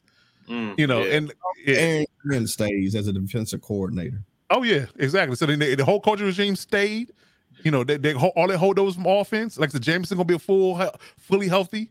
So yeah, they're gonna be a force to reckon with, man. They really are. Yeah. They really are. So I would say for sure, man, that they're gonna definitely be, you know, a team between them and the Bears are gonna be the cream of the crop when it comes down to who gonna fight for that title. Because the Vikings, I think, are gonna take a step back. They had to get rid of Thielen. You know, Justin Jefferson on the contract again, so we're gonna see how that works out. We don't know what the defense is gonna look like. They got to draft defensive personnel in order for Flores to be able to run his scheme. They ain't got the personnel right now. You know, all they got is 2 edge rushers. That's it. Maybe somebody on the defense outside of the 2 edge rushers. Patrick Peterson gone, Dantzler gone. Harrison Smith Harrison Smith and I thought Peterson came back to Minnesota. No, he's in Pittsburgh. He's Eric with Tomlin. No Eric Kendricks. Eric Kendricks is a Charger. Eric Kendricks the Chargers. They ain't got nobody on defense. That defense is decimated. They're gonna be in some shootouts this year. Yeah. They're gonna have to win by shootout. And again, you're missing a weapon because you lost Thielen. And they traded Hockenson. No, they got Hockenson from the Lions, didn't they? They got Hockenson. They do got Hockenson. So they got Hockenson, Irv Smith, and they got Justin, but you know, Justin Jefferson. But that's it. No doubt. We don't know what's up with Dalvin either, though. That's true. Dalvin's kind of up in the air. Yep. He's injury prone too. Yeah. So, but it did sign Madison though. They did re-sign Madison. So they got Madison as a backup. Okay. So, yeah, but I still think they're gonna take a step back. And the other team, sneakily, I'm surprised at this, but the Houston Texans. Trading Brandon Cooks away. Yeah, trading Brandon Cooks away. They brought they signed Tunsil. They brought in 2 good safeties on top of the Jalen Petrie who they had from last year. Holder from last year, who was really good. Mm-hmm. They signed Singletary. They signed a couple of interior linemen. They signed a tight end. So I like Petrie, man. I love Petrie. I watched him in the Dallas game. He was a maniac. He was. They was losing, but like you know how some people just jump out the screen when you watching. He was hitting everything moving, bro. Like he was not playing, bro. Listen, ask Brian and DZ in the chat, man. I was telling them about the Chargers getting them because it was him and JT Woods playing for Baylor. They both did the safeties for Baylor. And when I say both of these jokers run sub 4.3, first and foremost, let's start there. So you got 2 sub 4.3 safeties, and these jokers is hitting everything in the slot and underneath coverages every down. It was amazing. It was amazing. Like that Dallas came, he was going crazy. I was like, yo, this dude, he was hitting everything, bro. Like it was crazy. I was like, yo, I like this dude. Win or lose, like he didn't care. Like he was knocking heads off. And they knew they weren't going anywhere, but he was still balling. Him and Damian Pierce. Him and Damian Pierce was the bright spots of the whole team. I like Cuz, man. I like Cuz. I definitely do too. So I think Houston did well for themselves. Close to the Carolina Panthers. You know, to y'all point, I said until they figure out what they're gonna do about Lamar, the Ravens are definitely losing. I also think that you know, the Jets and who knows, God knows what they're going to do about this trade when they come down and getting Aaron Rodgers. But still think they probably gave up too much, or going to give up too much by signing all the people he wanted and then trading the people away and this and the third. And what's going to, you know, him bring these receivers in? What's he going to do about the receivers that's already there? Corey Davis, Elijah Moore, you know, Garrett Wilson. How they feel? How they don't feel about him only throwing to Lazard? How they gonna feel about that? That's crazy too. That's crazy too. You know, and you know, I think that you know, overall, what you know, as far as what they didn't do, you know, in free agency, because they really couldn't, you know, they were kind of hamstringed by the idea they couldn't do anything because they don't know what Lamar's future gonna be, or they're gonna get draft capital, they're gonna sign him, what they're gonna do is really hampering their ability to revamp their team. So, you know, and if this thing plays out further past the draft and if somebody does make a move after the fact, you don't get no draft picks out of it this year. You got to wait till next year. Yeah. So that's a whole nother dynamic too. But yeah, see that and God knows what the Cardinals are doing. That's another problem I got too. The Cardinals shaking my head like, what are they doing? They're losing to me. They're weird. They're weird. They're a weird team. They're gonna be getting their heads hit again this year. They are. And low key, if you talking about another low key winner that we're not really not paying attention to, and I'm not sure exactly what they're gonna do at the top end of the draft, but the Seahawks. The Seahawks are doing well for themselves as far as being it took them a season and a half to rebuild, and they made the playoffs in the time in doing the rebuild. They made the playoffs doing the rebuild, and they still are building to the future. And I think they got 2 first-round picks this year too. So yeah, they are a couple of players away. If I was a Seahawks, I'll be going defense again. I'm going defense or offensive line. If I was a Seahawks, Anthony Richardson. That's what I said. I said they're gonna mess around and pick up. Y'all think so? Oh man, that's it. That's oh y'all. Okay, yeah, exactly what I think. Y'all on some shit. Okay. The thing about they signed Geno for a 3-year deal, right? We talked about this a couple weeks ago. They signed for a 3-year deal, and the last year is voidable. So if you let Richardson sit for 2 years and you feel like he's ready after the second year, guess what? You can cut Geno or trade him, and you got Richardson for the future. I don't even. That's interesting. I don't cut or trade him. I flip him because if Geno loves being there as much as he says, Geno's the type of player that will tutor Richardson and then around have no problem being Richardson's backup. That's true. You're right about that. Him tutor him, and then you say, look, we want you to stay around, Geno. If anything happens, the offense, be the senior statesman that guides, and we want to keep you another 2 years to back him up just in case. So you keep him there for 4 years. He's already said how much he loves it. He's willing to take a pay cut. They paid him. I think he's going to be loyal to them in a way, right? Loves being in Seattle. So you keep him there another 4 years. Yeah.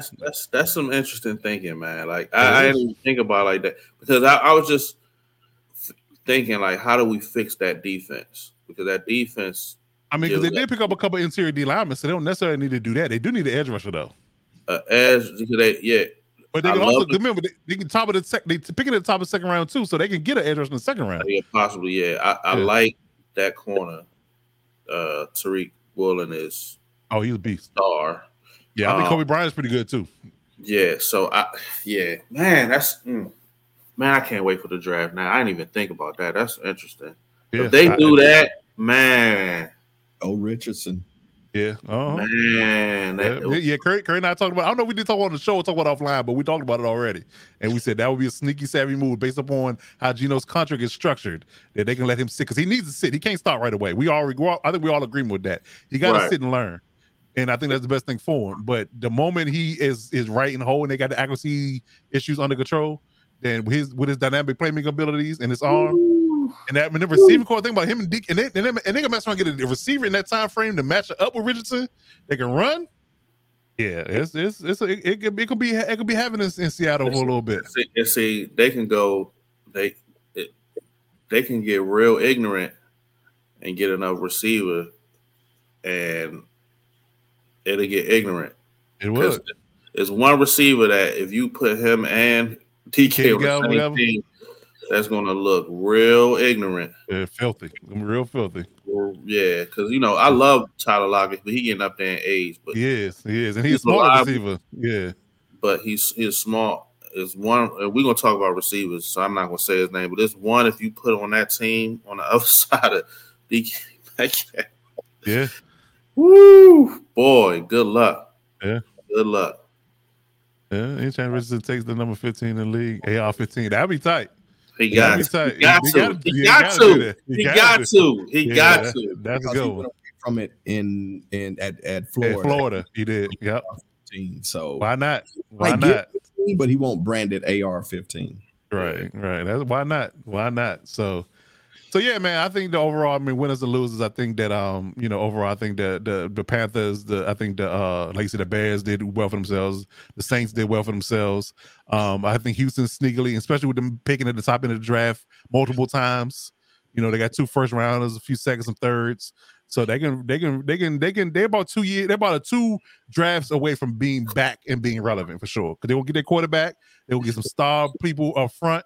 And they're gonna need a receiver 2 or 3 because they got Cooks and all they got is Cooks. They let Cooks go, but they got Robert Woods and a bunch of in Mechie. That's pretty much all they got. So they need some receivers as well. But outside of that, man, I like what D'Amico's doing so far from a personnel perspective. I definitely give him credit for that. So that's definitely a sneaky one for me. Again, I don't know what Curt was talking about the Raiders. I still got to shake my head about that one, but whatever. They're always minor dysfunction. That's why I never give them credit for anything because they always seem to mess it up some kind of way. But overall, man, we talked about it, from a free agency perspective. So from a signing perspective. So let's talk about our top 5. So our top 5 picks for each coach was for me was Tremaine Edmonds to the Bears, Jesse Bates to the Falcons, Von Bell to the Panthers, Derek Carr to the Saints, and Morgan Fox to the Chargers. Coach Curry had Fletcher Cox going back to the Eagles, Miles Sanders going to the Panthers, Jamal Williams going to the Saints, Leonard Brown going to the Bengals, Jesse Bates going to the Falcons. Coach Benson had Tremaine Edmonds to the Bears, Jesse Bates going to the Falcons, Orlando Brown to the Bengals, Rashad Penny to the Eagles, and Jacoby Myers to the Raiders. So yeah, those are top 5 free agency signings. So let us know in the chat how you feel about those and who's your top favorites, and give us your comments in the video if you watch this on replay. But yeah, those are our tops. Let's move over to the draft, man, as we wrap this show up. Let's talk about it, man. Now we're doing our ongoing coverage of the NFL Draft Showcase. Week 1 we did quarterbacks. Week 2 we did running backs and tight ends. This week we're doing wide receivers. So it's an interesting class. It's not as loaded as it was last year, but it's interesting characters when it comes down to the wide receiver room and who's going to be the next Pro Bowler coming out of the draft, right? So you got names like Quentin Johnston, Jordan Addison, Zay Flowers, Jackson Smith, Najiba, Nathaniel Tank Bell, Josh Dobbs, Kayshon Boutte, Jalen Hyatt, A.T. Terry is another game that I've been hearing a lot lately. Trey Palmer, Marvin Mims, the list goes on. So from the panel's perspective, if you had to pick one guy to change your franchise overnight, who's your guy?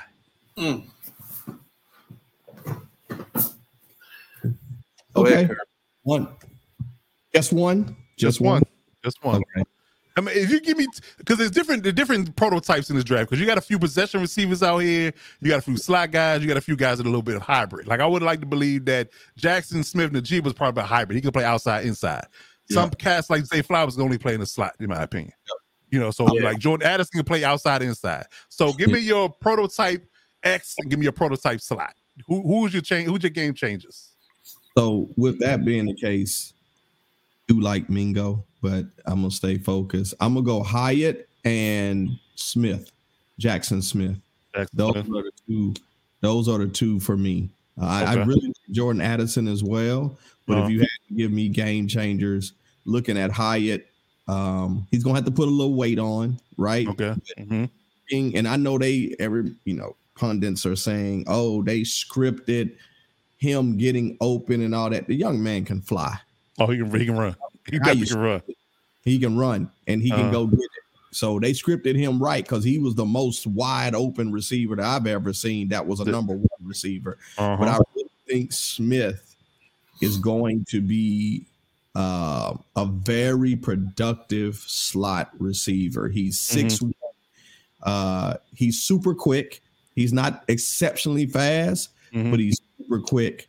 And I think that's going to pin well for NFL teams now that we see how they use the slot. But yeah, he's mine, and I really am pulling for Nathaniel Bell. I saw Steve Smith Sr. do a breakdown on him. Yeah, I like the young man. I do too. I'd like Tank. I like Tank, but the only problem with Tank is he's 5'10", 165. He can fly though, 4'4", 940 at the combine. Yeah, he's gonna get 175. The NFL's gonna put some weight, but he does have to go. Unlike these other receivers, he does have to go to the right scheme for him. Yeah. But he can ball. But yeah, that's mine. Hyatt and JSN. Okay. For me, it's based on what your team based, like what you're looking for, right? Okay. Mm-hmm. I think Jalen Hyatt in the right situation could have like a crazy rookie year because he's like with the Chargers and let Justin Herbert throw the ball, right? No, listen, you laughing, but that's real. No, I'm serious. I've been picking Jalen Hyatt in mocks for weeks. You got to worry about the other route runners and the underneath stuff, and he's taking the top off. Exactly. You know what I'm saying? So for a team like the Chargers, Jalen Hyatt, I like Parker Washington as a Debo Samuel type power slot. I'm with that. I mean, he's broke. Like if you look at he's like 5'10", 215. Yeah, he's that's a unique build for a wide receiver. But if you watch him, he breaks so many tackles. So he's like you can move him around. Debo Samuel's a good comp. Debo's is a good comp for him. You're absolutely right. The one true number one is Quentin Johnston. Get out of here. Get out of here. That I could see. Listen, he's inconsistent for me. Listen, let me finish. I'm going. Go ahead.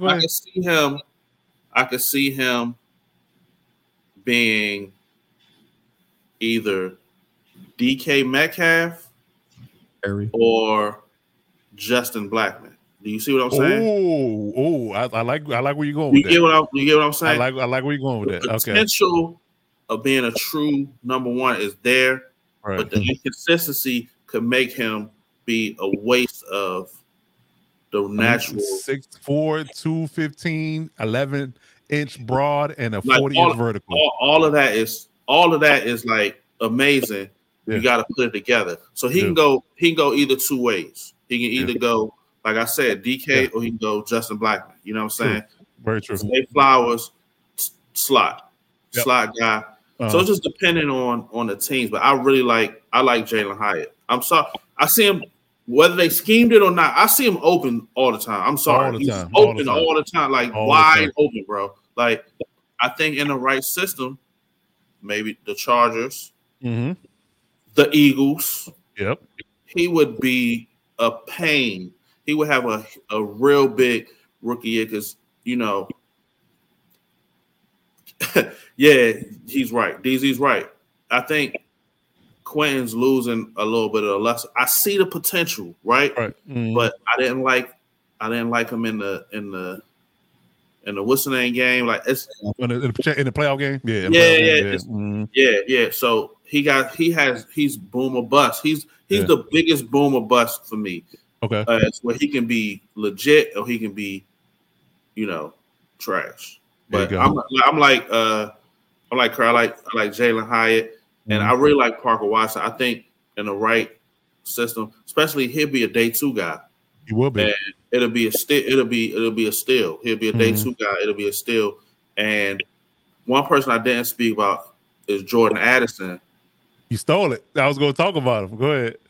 Little light in the ass. A little bit. But a baller. Yeah. But a baller. 175 on a good day. Separation. But look at Devontae Smith. Like I don't count these dudes out. Devontae's an anomaly for me. Like I was expecting him to be an injury-prone receiver because of his frame, but he surprised me in the fact that he's been able to stay healthy the last 2 seasons. Yeah, he hasn't got. He might have got the 170 yet. He might have. Right. So that's mine. But I agree with Curt. I like Jalen Hyatt. I'm with y'all. I mean, slam dunks for me, I would say for sure the JSN is a slam dunk. If the Chargers somehow, some way, the JSN falls to them at 21, just hand the card in. Just hand the card in. We need that. We've been talking about this on Twitter. We've been talking about this in the chat on the Wild West Pocket. We've been talking about it everywhere we talk Chargers news that we get our chance, get our hand grips on, we get our heavy mitts and paws on JSN. We got to take them. I don't care about Austin Eckler. I don't care about Bijan Robinson. We need JSN in our lives, right? But they got a projected going, probably as high as 15, right? So so we won't necessarily have the chance to get them unless we trade up, which we're not going to do. So for me, because Jordan Addison's a little light. To me, slam dunk for me for a prototype that what the Chargers need perspective from what the Chargers need in our perspective, we need a slot guy. So Jalen Hyatt is the guy for me. Like you say, his frame, his speed, his elusiveness, the ability to stretch the field. I mean, line him up with him, Keenan Allen, and Mike Williams on the outside, line him up in the slot. Let's go to work. Good luck. Let's go to work. I'm turning the TV off. You need a damn Ed show. Ed Coriel all over again. I see him to the Chargers. I'm turning the TV off. But listen, you just check for the news because I might be dancing down the street. Oh no, Shops gonna go crazy. He gonna go crazy if that happened. It go in and it says with this 21st pick, the Chargers pick Jalen Hyatt. I'm turning it off because I don't have to think what you're going to be doing. I'm going to be unbearable for next week's show. Just know that. Listen, if we land Jackson Smith and Najee or Jalen Hyatt, I'm going to be unbearable. the next show. I'm gonna let you know I'm gonna be obnoxious as hell. I'm just gonna let you know that. I'm just letting you know, prefacing it now. I'm giving you a buff notice. So both of y'all, I got a question for both of y'all. What is Quentin Johnston missing, yo? What consistency, is it? like his size, his frame, his speed, his physical abilities are great, but he has inconsistent concentration drops. Is it here?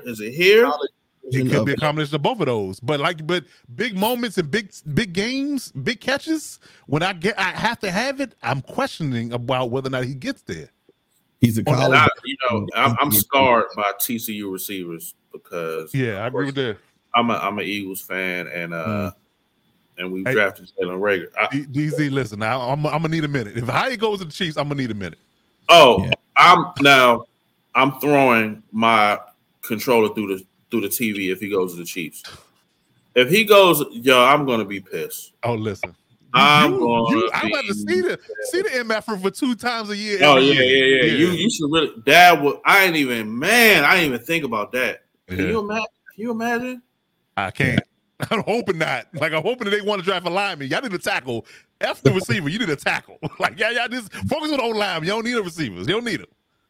Oh, that would suck. It would.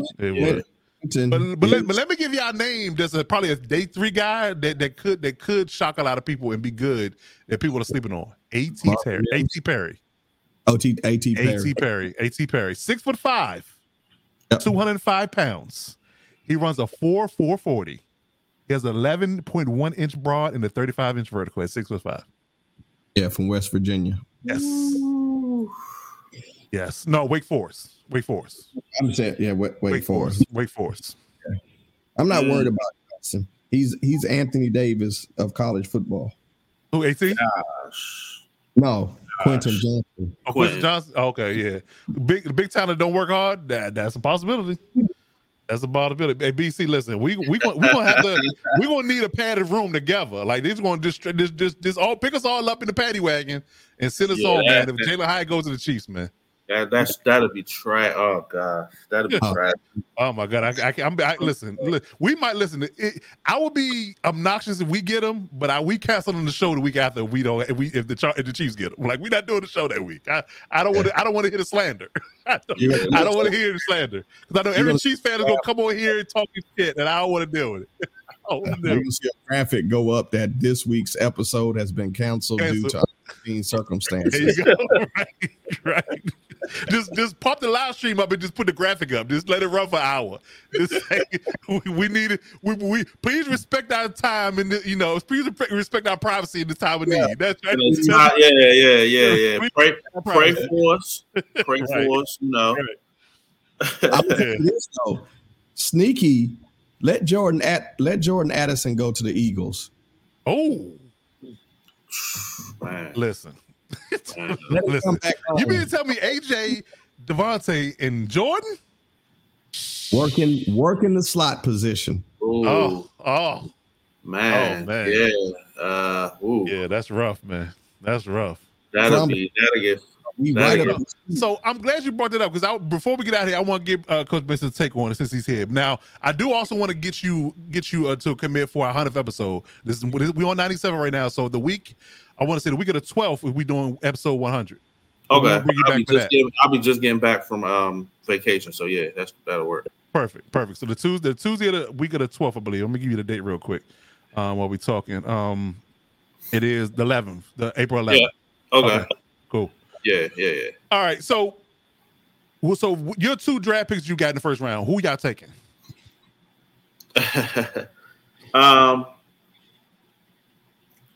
If it was me, I'm going Christian Gonzalez. I love Christian Gonzalez. I absolutely love Christian Gonzalez. Listen, I love Devin Witherspoon. For some reason, I love Christian Gonzalez that much more. If he's there, I'm going Christian Gonzalez, and I'm hoping I can get. See, this all depends on the rest of what we do with free agency. Because as we currently stand, I would like another D lineman. I would like and with our second one, possibly Brian Breesy. Okay. From Clemson. I like that. But if we were to go and flip it and go D-line earlier. And our first pick, I like the kid from Pitt. Cansey. Yeah, I like the kid from Pitt, and then Joey Porter Jr. late. So that's what I would go.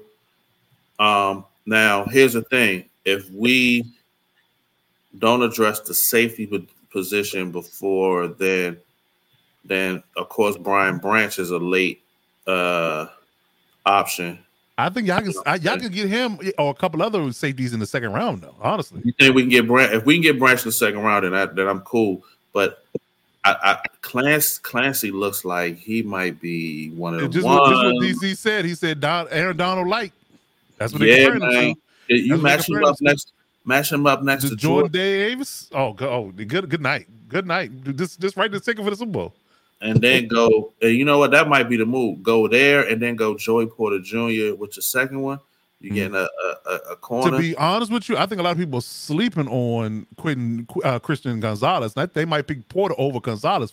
I think they're going to go Witherspoon. Yes. The Bucs have Witherspoon going, Porter going, then Gonzalez. Gonzalez is my favorite out of the. I like Witherspoon too. Gonzalez is my favorite. Witherspoon is just a prototypical Jalen Ramsey-esque type corner. Like he do it all. But from an athleticism perspective, Chris Gonzalez is that dude. He's my favorite corner out of the draft. So if I was for the Eagles, I would go corner and interior D lineman. I'm with as they currently sit now. Now, who's to say? Like if I was running the team, I would go get Bobby Wagner right now. Smart. Smart. We need a veteran presence in that linebacker room. You do. Next to Kobe Dean. You saw what he did last year. He's still a baller, so I would go there. Second team All-Pro in year, what was he, 32, 33? Yeah, I would go there, give him 2 years, boom, go there.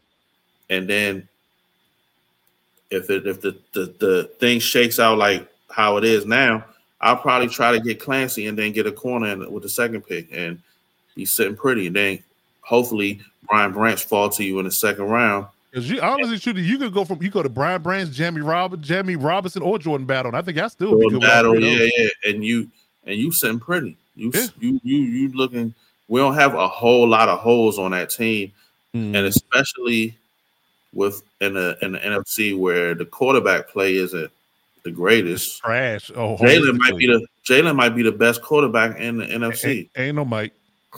The moment Aaron Rodgers leaves to go to the AFC, he's the best quarterback in the NFC. It is, yeah. So, yeah, that's what I would do, man. I would do, and with every day, Clancy just moving up my list. Like he's just starting to look like one of them ones. Yeah, I'm with you. Like I said, if he turns out to be anything, remotely close to where Aaron Donald is, y'all got a baller. With him and Jordan Davis, man, realize they're gonna be paying up for the next 4 to 5 years guaranteed. That's like what the Commanders did with Deron Payne and Jonathan Allen. You pay them jokers up next to each other for the next 3 to 4 years and just be good interior. And you see how long them two interior D linemen masked the other deficiencies of that defense and had them. Correct. You feel what I'm saying? Yeah, man. Yep. I don't know, man. Hassan Reddick and sweating them on the edge too. Woo. Yeah. Good night, man. Good night. You know what? Yeah. Clancy might. I'm with it. So yeah. Yeah, it's gonna be interesting, man. Like I said, we got about a month out. We're about a month out from the draft, man. And like I said, we're gonna talk about that and everything else on the Hannah episode, man. So we appreciate if you come back then. And I appreciate you having you today, talking about everything 76ers, talk about them in the length, talk about the playoffs, talk about the draft, free agency, man. We did it all today. So, man, if you didn't watch this live, check the replay out. Like, comment, subscribe if you're new. And, man, we'll be back next week as always, rolling out more and more topics for the NFL and the NBA, man. But in the meantime, between time, appreciate DZ and BC coming through it late, showing love, man, as always. And as always, we'll be back next week with more content. But in the meantime, between time, that's Coach Rel, Coach Curt. I'm Coach Defense. Until next week, we'll see you when we see you. Step up and lock it down.